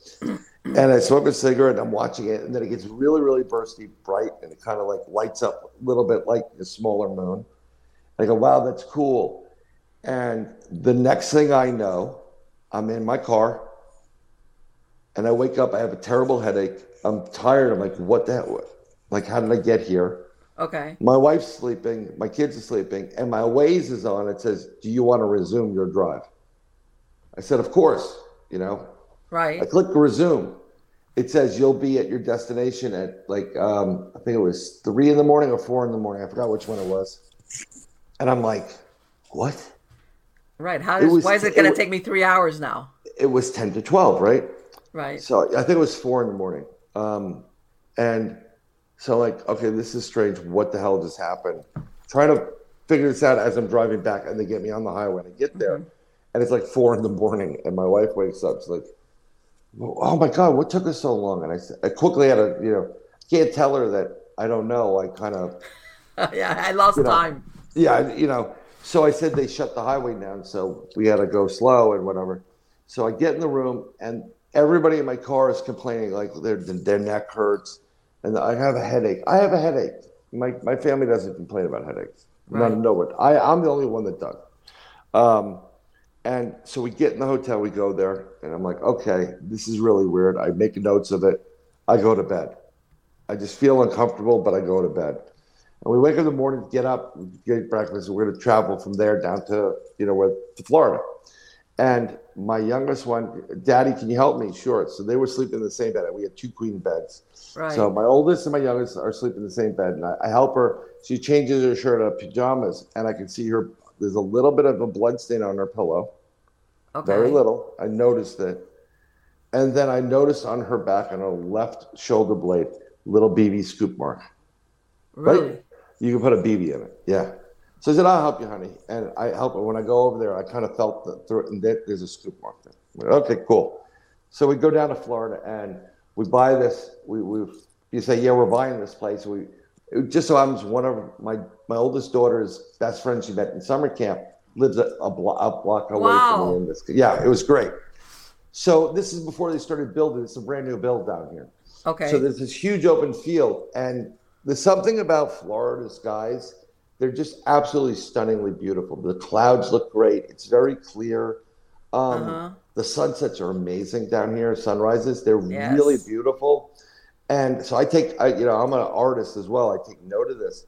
And I get this ringing in my ear as we're talking outside their house, my left ear. And I kind of I have a ring, and I look up, and what's hovering in the sky, just as the sun's setting, so it's a little bit dusky. Yeah. Is an object that's changing colors from red, green, blue, orange, purple, white. Okay. And I'm like, okay. All right. And I know what this is. I'm looking. I'm like, okay. I don't have any cameras. I got nothing. Right. I'm not planning on this. Okay, cool. So we end that night. I went home, and I just kind of felt uncomfortable in the hotel the last two nights. Eventually, we get back within 3 or 4 days. We get back to the New York area, and we decided to have lunch with a friend of my wife's, really good friend. She's like an aunt to my kids. And we were outside this restaurant, we're eating, it's all great.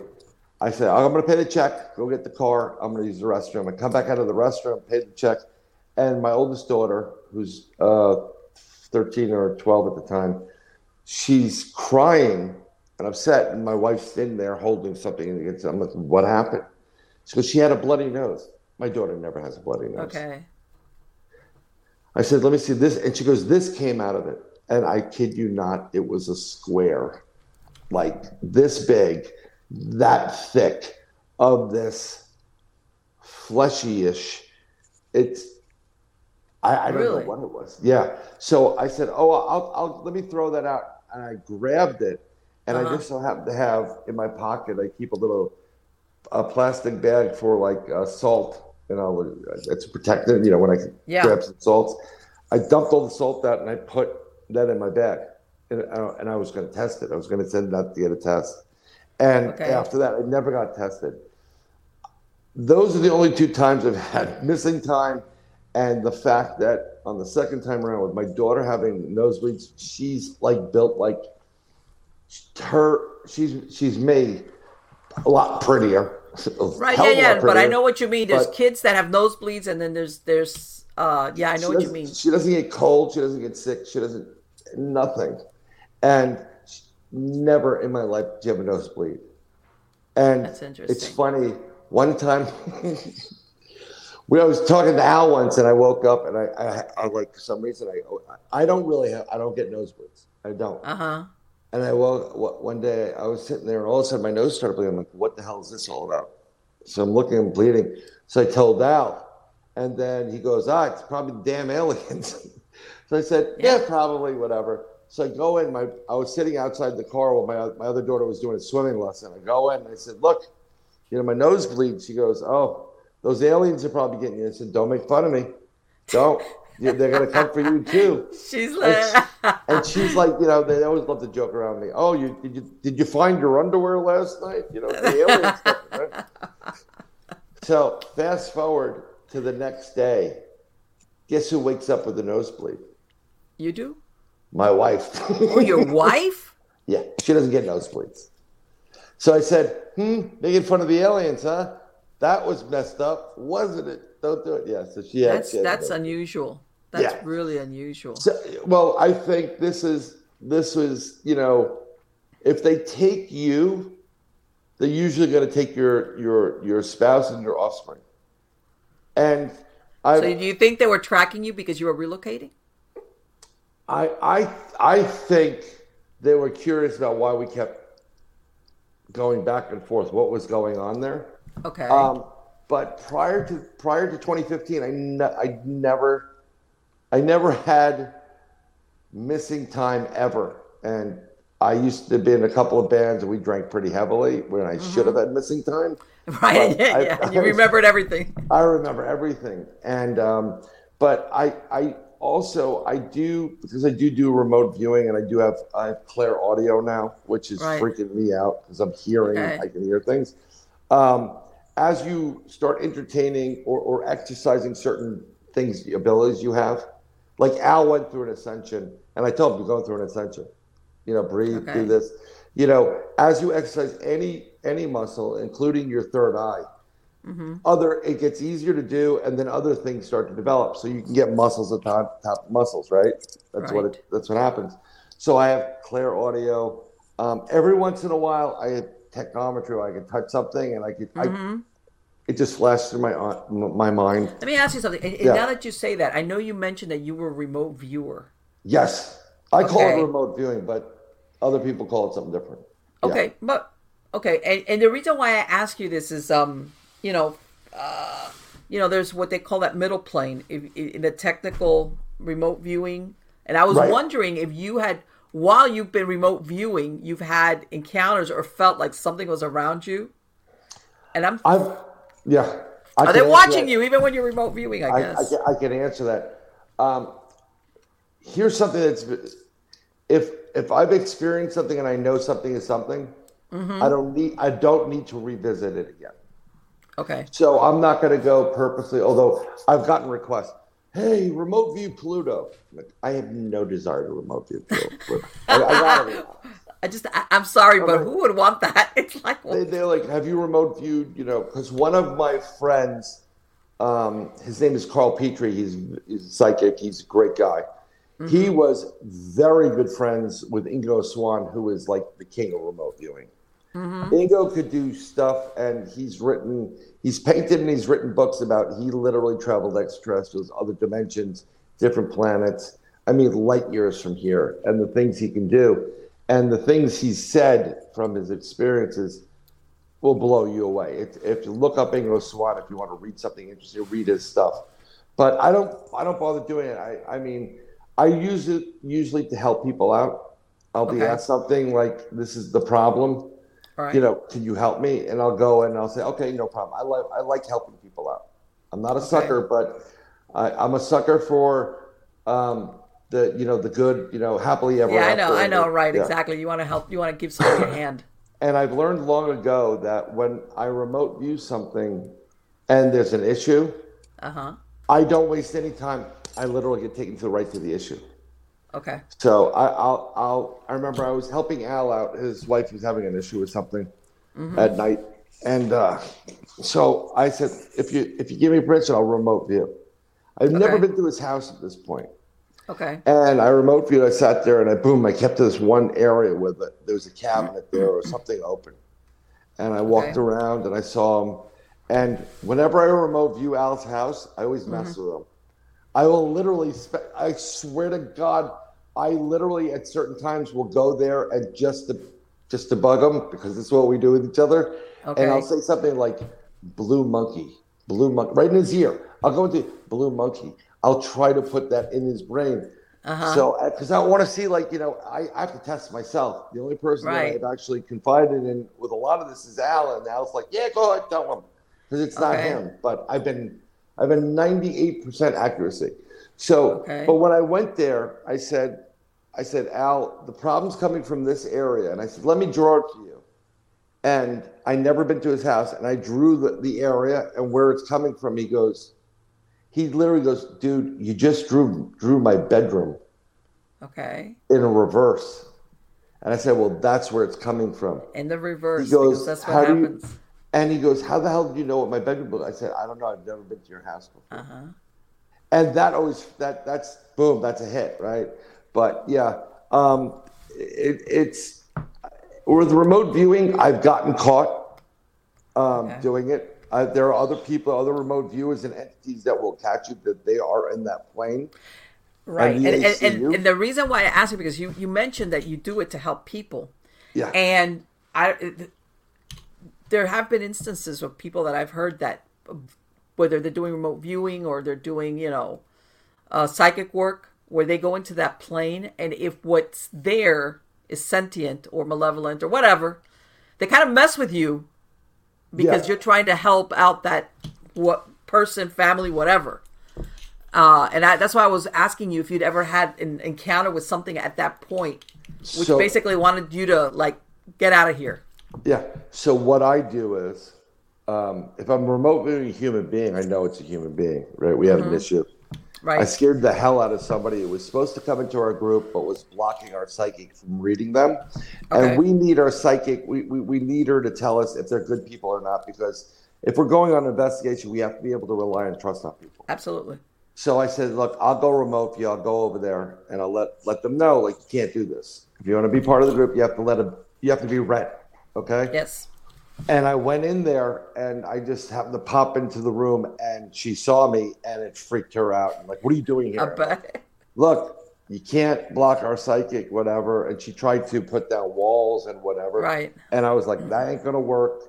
And from that point forward, she didn't contact Al for years after that. She just disappeared. I must have scared her, purposely avoided him for that. That's interesting. But when I go to do something like a building or any place, I always engulf myself in white golden light of God, and I put a shell around me that is a mirrored shell. It's a one-way mirror where I could actually look at I could look out of the mirror. And all you're going to see, you're going to see this ball of mirror coming at you, but I'm inside it, so you'll never know who's inside it. And that's how I go. But I've done a couple of these things where we've gone to places to try to remote view certain locations that you shouldn't be able to do. Okay. And military or whatever, I've gotten caught. They use it too. There are people they still have the programs. They can tell you all that they want. Oh, that was defunct in 73. Please. It works. It's 100% works. It is amazing. And on my end, the science end, I've always I know it's possible, but I question it because I grew up in a different type of, you shouldn't be able to do this, type of thing. Sure. you know. So, but yeah, I've gotten caught, and I know people like Al talked to somebody recently. She's very popular now around, and she's a remote viewer. Okay. And he's like, you better be careful about remote viewing, because just because you don't see them, it doesn't mean they don't know you're doing it. You know, yeah, and Yeah. they'll come to you, and when they come into your house and when they try to enter your home and mess with your kids, what are you going to do at this point? And this person never thought of it before, but that's the truth. You know, Right. And the reason why I ask if I've also heard of remote viewers, also people that have, gone on things, wanting to see, UFOs or extraterrestrial contracts, stuff follows them back home. Yep. All right. And the manifestation sometimes is equivalent to what we call paranormal things. 100%. Then you're saying, okay. Yep. How can it go from being let's say, for example, a sighting of a UFO to a paranormal occurrence in my home? That people, and somehow or other, and I don't know exactly how, but they're connected somehow. So they can follow you back. Right. So if you tap into an extraterrestrial in the ship or whatever, they're like, who the hell is this? And they have the ability to follow you directly. They can follow, you do. It's really weird when you vibrate. Everybody has their own frequency. Yeah, I think everybody's been told that before. Right. Your frequency is your address. It's like your email address. Just if you think you won't get caught. No, I got your frequency. I know where the frequency is. I just scan for the you're in Pittsburgh. I'm going to Pittsburgh. Okay. Now the grays, the little grays. There's different little, medium, and then the tall grays. The littlest grays, the ones that are doing a lot of the picking up of the abducted, they're clones. They're actual extraterrestrial biological entities, clones. They're dumb as rocks. They're the reason why 99% of the ships crash. I'm not kidding when I'm saying this. They're the drivers. They're the worker bees, and they're not bright. When you get into the ones that are about 6 foot and taller, the tall grays, those are the ambassadors, and they're the ones that have had interaction with humans for many years. Okay. Very smart. Do you think that those grays, any grays, are the little ones? They're biomechanical or just totally organic? I think it's not biomechanical. You don't need biomechanics when you can create these things. Like you can just grow another one, and it's really weird. It's already programmed, and you tell it, go do this, and it can literally walk through. It can dematerialize, walk through walls and stuff. Okay. It'll go right through it. That's why you get the manifestation is these beings being in your house, watching you, and moving stuff. And when they move it, you don't see them, but you see the coffee pot move. Like, what the hell is that? Right. I'll give you an example. I did a round table with a couple of friends of mine. One is,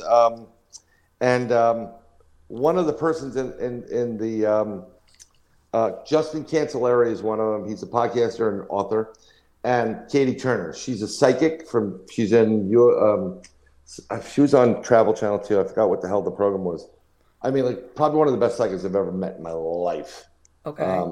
So we were supposed to have this big roundtable topic for Justin's show, but it was only us. So we started talking. We did a video thing, but he was just recording audio, not video.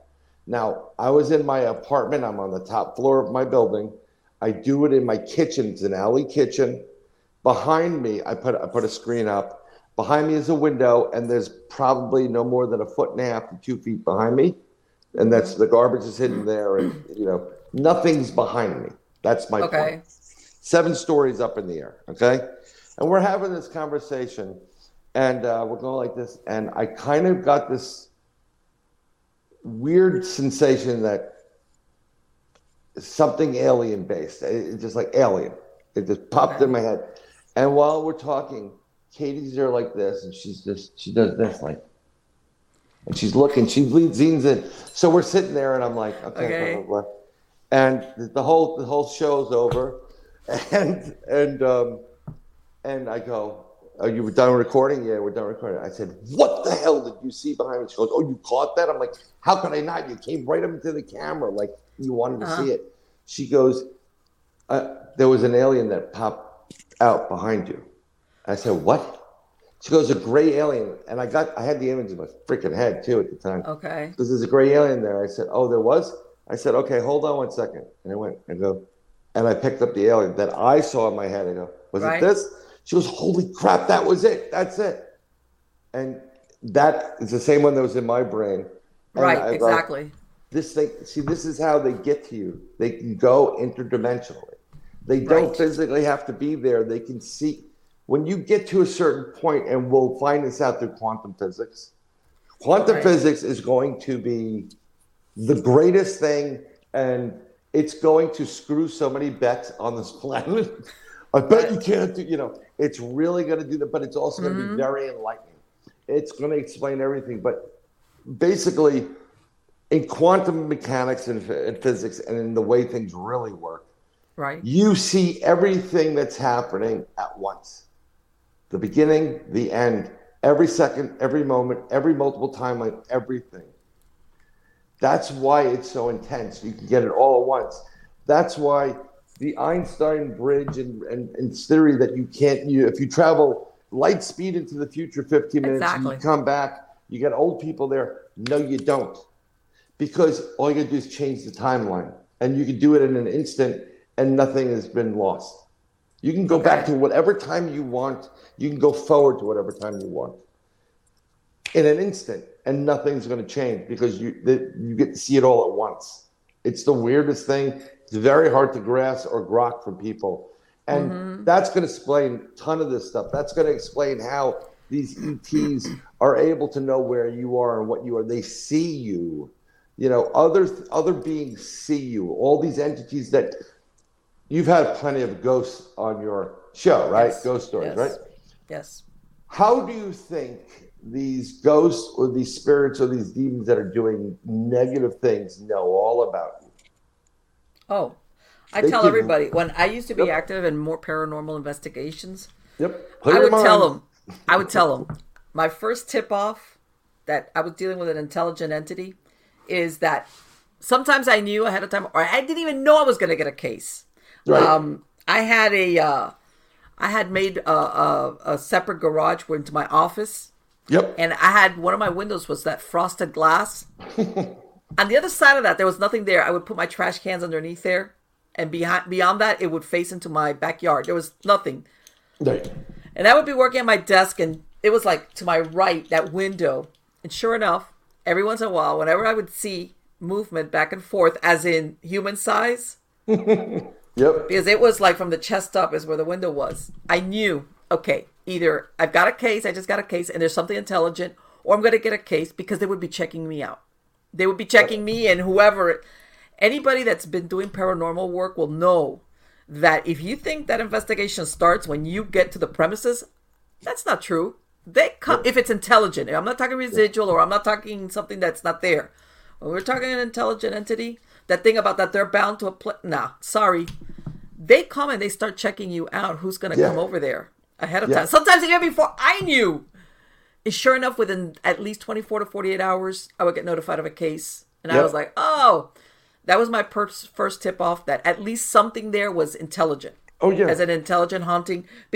And then one of two things. Depending on what was going on, they tried to, if not you, they tried to get the family or whoever was involved to basically stop the investigation. You would get these calls. No, look, I can't make it. I'm sure you've had that experience. Yeah, where these people are calling you going, help, quick. Can you come yesterday?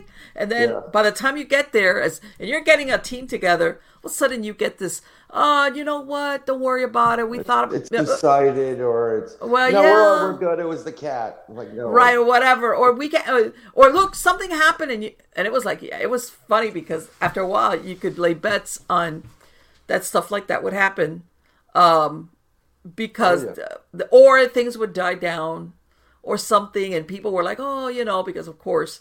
But what you were describing, that they know ahead of time what's, the bird's eye view of what's coming on the road.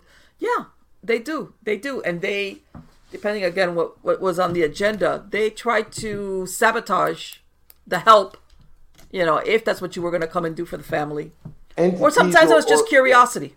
Sometimes they Entities were that just are up to curious. no good. Oh, they want to sabotage stuff. Oh, and sometimes they were just curious. They were just Right. curious. Then there are other ones that definitely want help. See, it's really funny. So I have two daughters, and they both have gifts and abilities. Okay, and actually, they're trying to come into my room right now. And so, and the thing is that my wife is very much a skeptic on certain things. Right. Okay, but that being said, it's fine. But I know what's going on, and I know what my kids are seeing, and they are beacons because I'm going to say this way: people that are artistic or quantitative use more parts of their brain, right and left side. Okay, and that's on the both male and female, but females in general use both sides of their brain from birth. That's why a lot of them happen to have gifts. And when you have children, they're an empty, it's a full sponge, right? Yeah, they don't filter stuff out. They are beacons of light between Earth. Here's heaven. This is Earth, and their ether in between there is that place where I don't want to go to that light. What is that light? They get stuck there, and that's where the good, the bad, and the ugly is. We call it for the show that I do and I have, it's called Inside the Goblin Universe. That's the Goblin Universe right there. So just imagine a pitch black room, and all of a sudden a little pinprick of light goes on. You're like, what the hell is that? Oh, I got to get out of here. I'm going to go to that light. Well, that light happens to be my daughter or someone else's daughter or someone else's child. So like you said, they will go to you and go to them. Now, the problem I usually have is when I have an issue and I'm too close to that issue, like my family, I have to go to a third party. So my wife and my youngest daughter were sitting at a table doing homework in our small apartment. And they both looked up like one of these, like, quickly. Okay. And my wife even admitted to it. And my wife told me, she goes, yeah, we saw this. There was somebody in the corner. I'm like, what? She goes, yes, it looked like somebody appeared. There was a man in the corner. It was a split second. So I try to look at them, like, who is this? I did a little bit of saging. I called our psychic up and I said, look, you know that when I'm too close, I can't figure it out. I'm like, they saw this. She goes, before I could finish my sentence, Cindy's like, you got to tell him to leave. And I said, well, is it bad? Do I have to do, he goes, no. He's missing half his face. It was blown off. Okay. And so this is what my daughter's seeing. Sure. So now I have to, one, I can't say this to my wife. She won't believe me. And it'll be good for divorce proceedings. And so now I have to say, honey, don't worry about it. I got rid of that person. He's not coming back. He wasn't here to hurt you, but he's not coming back. So we have to do these things. And this is, part of the, the positive and negative of this whole thing of being able to, I'm very aware that these kids have gifts. I'm there to help them when I can. Little by little, my wife is having experiences, and she's coming to this thing on her own. Like, I can't ignore that. I'm not influencing. She's coming around, but I still love when, like, my wife or anybody new or has never had that experience. I'm going to use the term normal, but we're all normal in this case. When they're like, dude, I saw this UFO. I'm like, what? You're telling me the person that like, no, that wasn't a UFO. It was a weather balloon. And then we'll miss it, I love when we get evidence like that, because that's usually when people arrive at that conclusion by themselves, not because somebody talked them into it, but because they've gone through the checklist of everything that it could possibly be, and that wasn't it. Yeah. When they get to it by themselves, that's when they become a believer. Oh yeah. Well, she's not a believer yet. I know. It's a process. And it's fine. I don't need anybody to believe me or what. See, I don't sell anything. Even if when we have a book and writing a book right now, Al and I are writing a book. But even if we have a book or we're not really selling you. I publish to publish for me. Sure. And Amazon offers that, and it's like, here, look. Yeah. I told my wife, like, look, see, I published. She goes, that's great. We have 3 clients and they need X, Y, and Z. And I'm like, okay, forget it. You don't care, But so I'm not telling. I tell you as a person that does investigations and research, boots on the ground, with and without Al. I'm telling you from my own personal experience and from whatever background I have. I'm not trying to sell you. I always tell people, please take what I'm saying, go do the research. That's how I like to do it. There are too many people that come in and they think they're experts. There are no experts in this field, not one bit. I've had more years of experience with X, but it doesn't mean I'm an expert, Of course. I mean, it's a very fluid kind of field of study. Like I tell them, the supernatural is not an on-demand thing. You can't. And I tell everybody, when you see these shows, and I know it's entertainment, these paranormal reality shows, that every time they go, something happens, and I go, come on, I know it's entertainment because otherwise people would be like, that's it, nothing happened. And it's like a lot of times nothing happens. It's like, oh my God. And this is par for the course, and you probably can do it yourself if you do paranormal stuff. We have so many times that we were getting the camera ready or the mic ready, and then boom, get out of the house. I'm like, yeah, oh yes, God. We got that, right? Oh my God, that's so funny. Like, hour after everything is packed, we're ready to leave. Yeah. I'm putting batteries in it now. I didn't, oh my God. So I changed the rule for Al and I, and he hates me for it, but we always meet off-site, and what we do is I said, we're like within like a 5-minute drive, no more than that. Right. I said, get your shit together, put your batteries in, and I always have a recorder running 24/7. And now I have one of those body camera stuff for investigations, and it runs 24/7. It runs for 72 hours if I want. Yes. And I get it before we get there because we had such great evidence, and battery drain. Didn't turn on the recorder. He didn't return it on. It's just like. And it's the same thing. I tell people that's another tip off. When you do paranormal investigations, when they do stuff before or especially after, it's an intelligent haunting. In other words, they're aware that all the gadgets, which by the way, I'm not a big proponent because I tell everybody I was investigating when you had to pay to develop film. Yes. But when they kind of know that you're like. It's almost like if you were wondering if they're aware of you, they are because their timing is like impeccable. It's almost like you're there. And by the way, all that stuff that you were trying to capture, whether it's a camera or whatever it is, now that you've put it away, now I'm gonna let you have it. Yeah. And it's that right there is your first, another sign. Okay, there's something there, and not only there, it's not residual, or it's not on the loop, or it's not just. Going through, there's something that's there that's watching you, is aware of you, and understands why you're there. Also, here's a classic example that I'm being waved that I have to leave. I apologize. No, it's okay. Don't worry about it because it's. Let me tell you something. We gotta you gotta come back to this. We gotta keep going on this. You know what? This is what I'm trying to do. I'm trying to get Al to get his butt down here because his sister's down here. Oh, yes, I know. And then I want to go north because we got a couple of Bigfoot investigators up there, so we'll all meet up. Let me tell you something. That Al's story of his Bigfoot encounter here in Florida. Yep. Is great. Oh, it's amazing. And listen to that episode. I love it, and that was life-changing for him. I bet. That was life-changing. But I'll give you something to go with that's just like that. We were talking about that. Okay. You just put the cameras away. Al and I were on the Pine Bush Festival, planning board, whatever, and we're always there.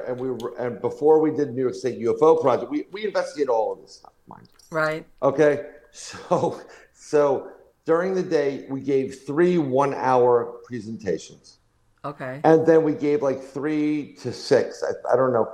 Like we did the 3 half-an-hour and then 3 15-minute ones. Okay. And later that night, no one ever did it before. We're going to do a close encounter of the 5th kind, which is an active encounter.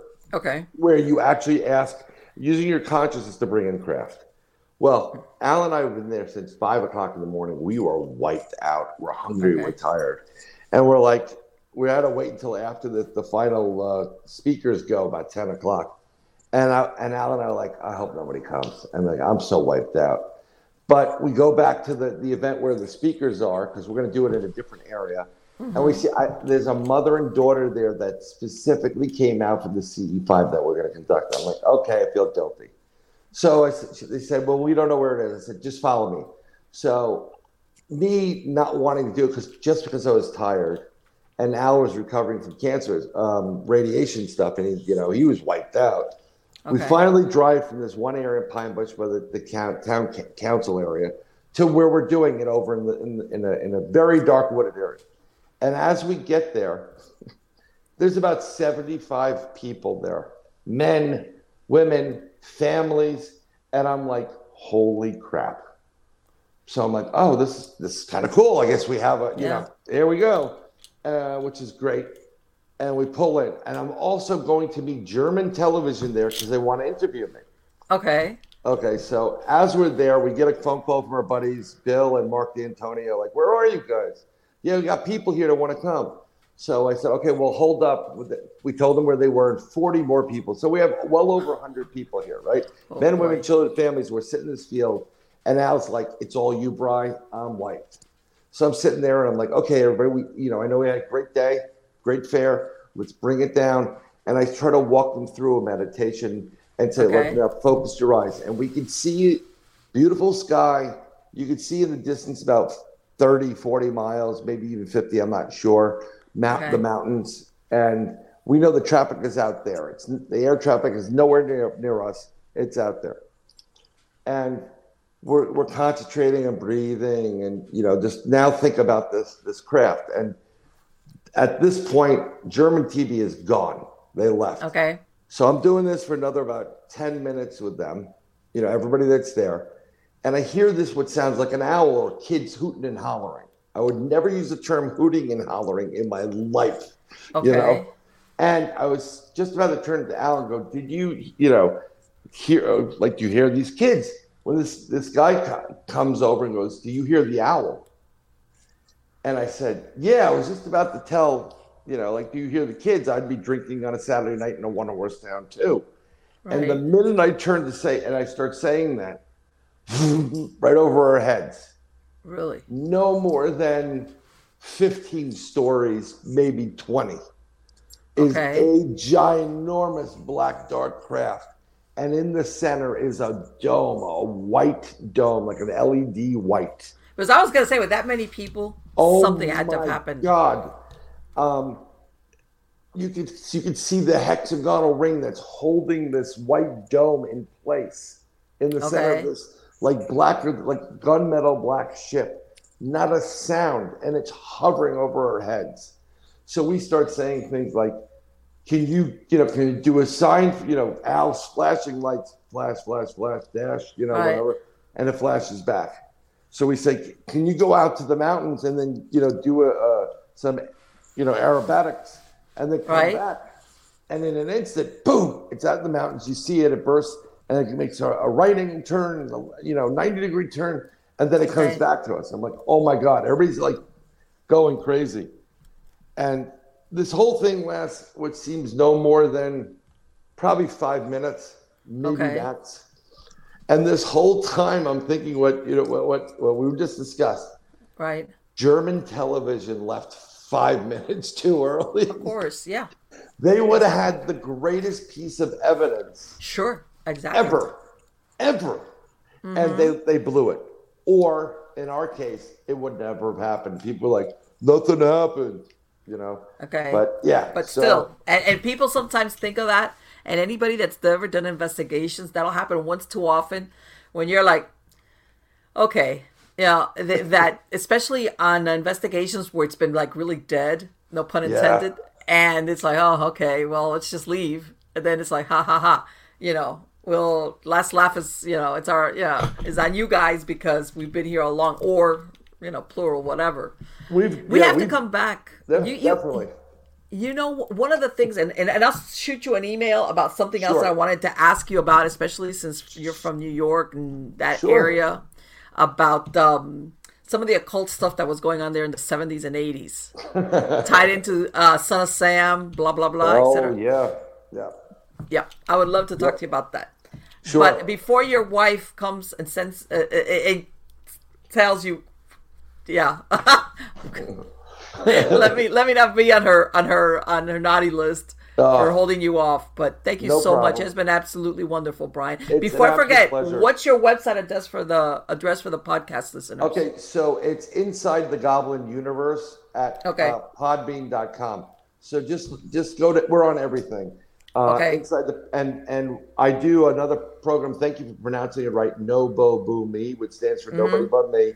And even though Al says he's retired, I always drag him out and we do podcasts.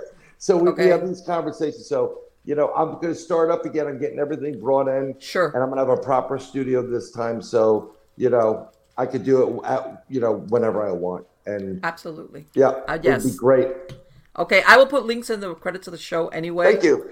Okay. But you got to come back soon, real soon. Okay. And welcome to Florida. Thank you. I'm proud to be a new Floridian. Yeah, baby. Freedom. It should be called Freedom Land. So you bet. That's no what kidding. I say. Yeah, free state of Florida. Yes, ma'am. Take care. Bye-bye. Be well. Bye. Likewise. Wow. Yeah, we were talking a lot before we started rolling, and and I was telling him that I run across a lot of people from the Northeast here in Florida, northern Florida, but I still visit South Florida, and I have people there, family there, and I get a lot of people that tell me all the time, oh yeah, these people, my neighbors or new people, they're hold on a minute, they here we go, somebody that. They're from the Northeast, New York, New Jersey, Connecticut, Massachusetts, Maine, blah, blah, blah, blah. And like I was telling him, once upon a time, Florida was the haven for what they call the snowbirds of the Northeast. People in the Northeast that would retire and, they would come here if you were older and, just to get away from the snow and stuff like that. But it was a totally different thing. And then now no, that's not the case. It's not the case. Things have changed drastically, and what he was saying, I've heard that version of why people left. The same thing. And by the way, these are families that have lived there, like their grandparents and great grandparents have lived in the same town or in the same area of New York and New Jersey and Northeast for a long time. For them to pick up and go, it's because they're at their wits' end. So, but anyway, guys, I hope you like this interview with Bryan. Because, I always like it when I, talk to somebody and they have experience in all these areas. And like I said, it's not just the, I read this or I saw this on a show. And you know what? It takes something for... Like I said, the experience, the field work, if you want to give you a good insight, that whether, like I said, the umbrella of the paranormal, whether it's ghosts or cryptids or UFOs or whatever, a lot of the investigations are really boring sometimes. I've heard of people that go out into the woods hoping to capture something having to do with Sasquatch. Nothing. They don't get anything. Paranormal, ghosts, let's not even go there. Cryptids, all these UFOs, same thing. People sometimes go out to certain places which have a reputation for, hey, we get a lot of sightings, and then nothing happens. All right. And like I said, it's when you're dedicated that you keep going back and keep going back, hoping to have that moment. Where you see or you witness or sometimes you even feel, because like I've told everybody, and I don't know if it's because I have had so many years experience in this field when there wasn't that many gadgets. The human body is one of the best instruments that there is when it comes to paranormal work or investigations. You can attune it, especially if you trust it, to when it acts a certain way or you feel a certain thing, something is happening. And by this, I'm not saying you have to be psychic or whatever. You could consider, but your body will respond. And I would say the human body is one of the most powerful instruments that there is. I've been on investigations where all of us in a team have had some feeling before a piece of equipment goes off. Okay? Before a piece of equipment goes off. That's happened to me personally. All right? So it's the human, and I guess the point I'm trying to make is that with a lot of investigations, you see a lot of emphasis, and I know it's for the purpose of producing proof. We over-rely on a lot of these different gadgets, whereas the human body, you cannot beat it because maybe of what we're composed of versus machinery. And then, of course, the truth is, if we experience anything, whatever the experience is, whether it's visual, clairaudient, whatever, of course we can't reproduce it. Unless you happen to be recording and you say, I feel this, and then you have a piece of equipment go off, and then you could say, okay, it jives that, but, whatever we can produce as human beings, really, we can't reproduce it as proof. But I love talking to Bryan. I got to bring him back because we could go through a lot of stories, and hopefully we can even convince Al Santariga to come back, and maybe we could do bring them in split screen, all three of them, because they've got great stories and they've had encounters with cryptids, with Bigfoot, with UFOs, and I remember one time Al, and if you go back in one of my earliest shows, I think what I did with him, he describes how he has a sister back in the 70s that lived here in Florida, in South Florida, and he came and spent a summer with her, and he had a Bigfoot encounter with what Florida's Bigfoot is called skunk ape, where this thing was even because where his sister was living at was an area in Florida called Davie, which back when he was talking about in the 70s was very rural cowboy, horse, cattle thing. And they had, in that instance, some case of missing cattle. And yeah, really interesting stuff. That's why when he said about Al's experience in the 70s here in Florida, that's what we were talking about. But anyway, guys, this has been a really long interview. Please go to MiamiGhostChronicles.com or mppelliser.com. There you have links to all the shows, whether it's the video version, whether it's the podcast version, to different podcast platforms. Again, if you want to listen to anything, the podcast especially, without commercial interruptions, I have a link there where you can listen to it from your browser or download the MP3. All right. Again, you can sign up for my Substack articles. All right, which I usually put out 2 or 3 a week, and I do crazy articles, and I'll send out some of my really old videos sometimes from 5 years ago, which are great.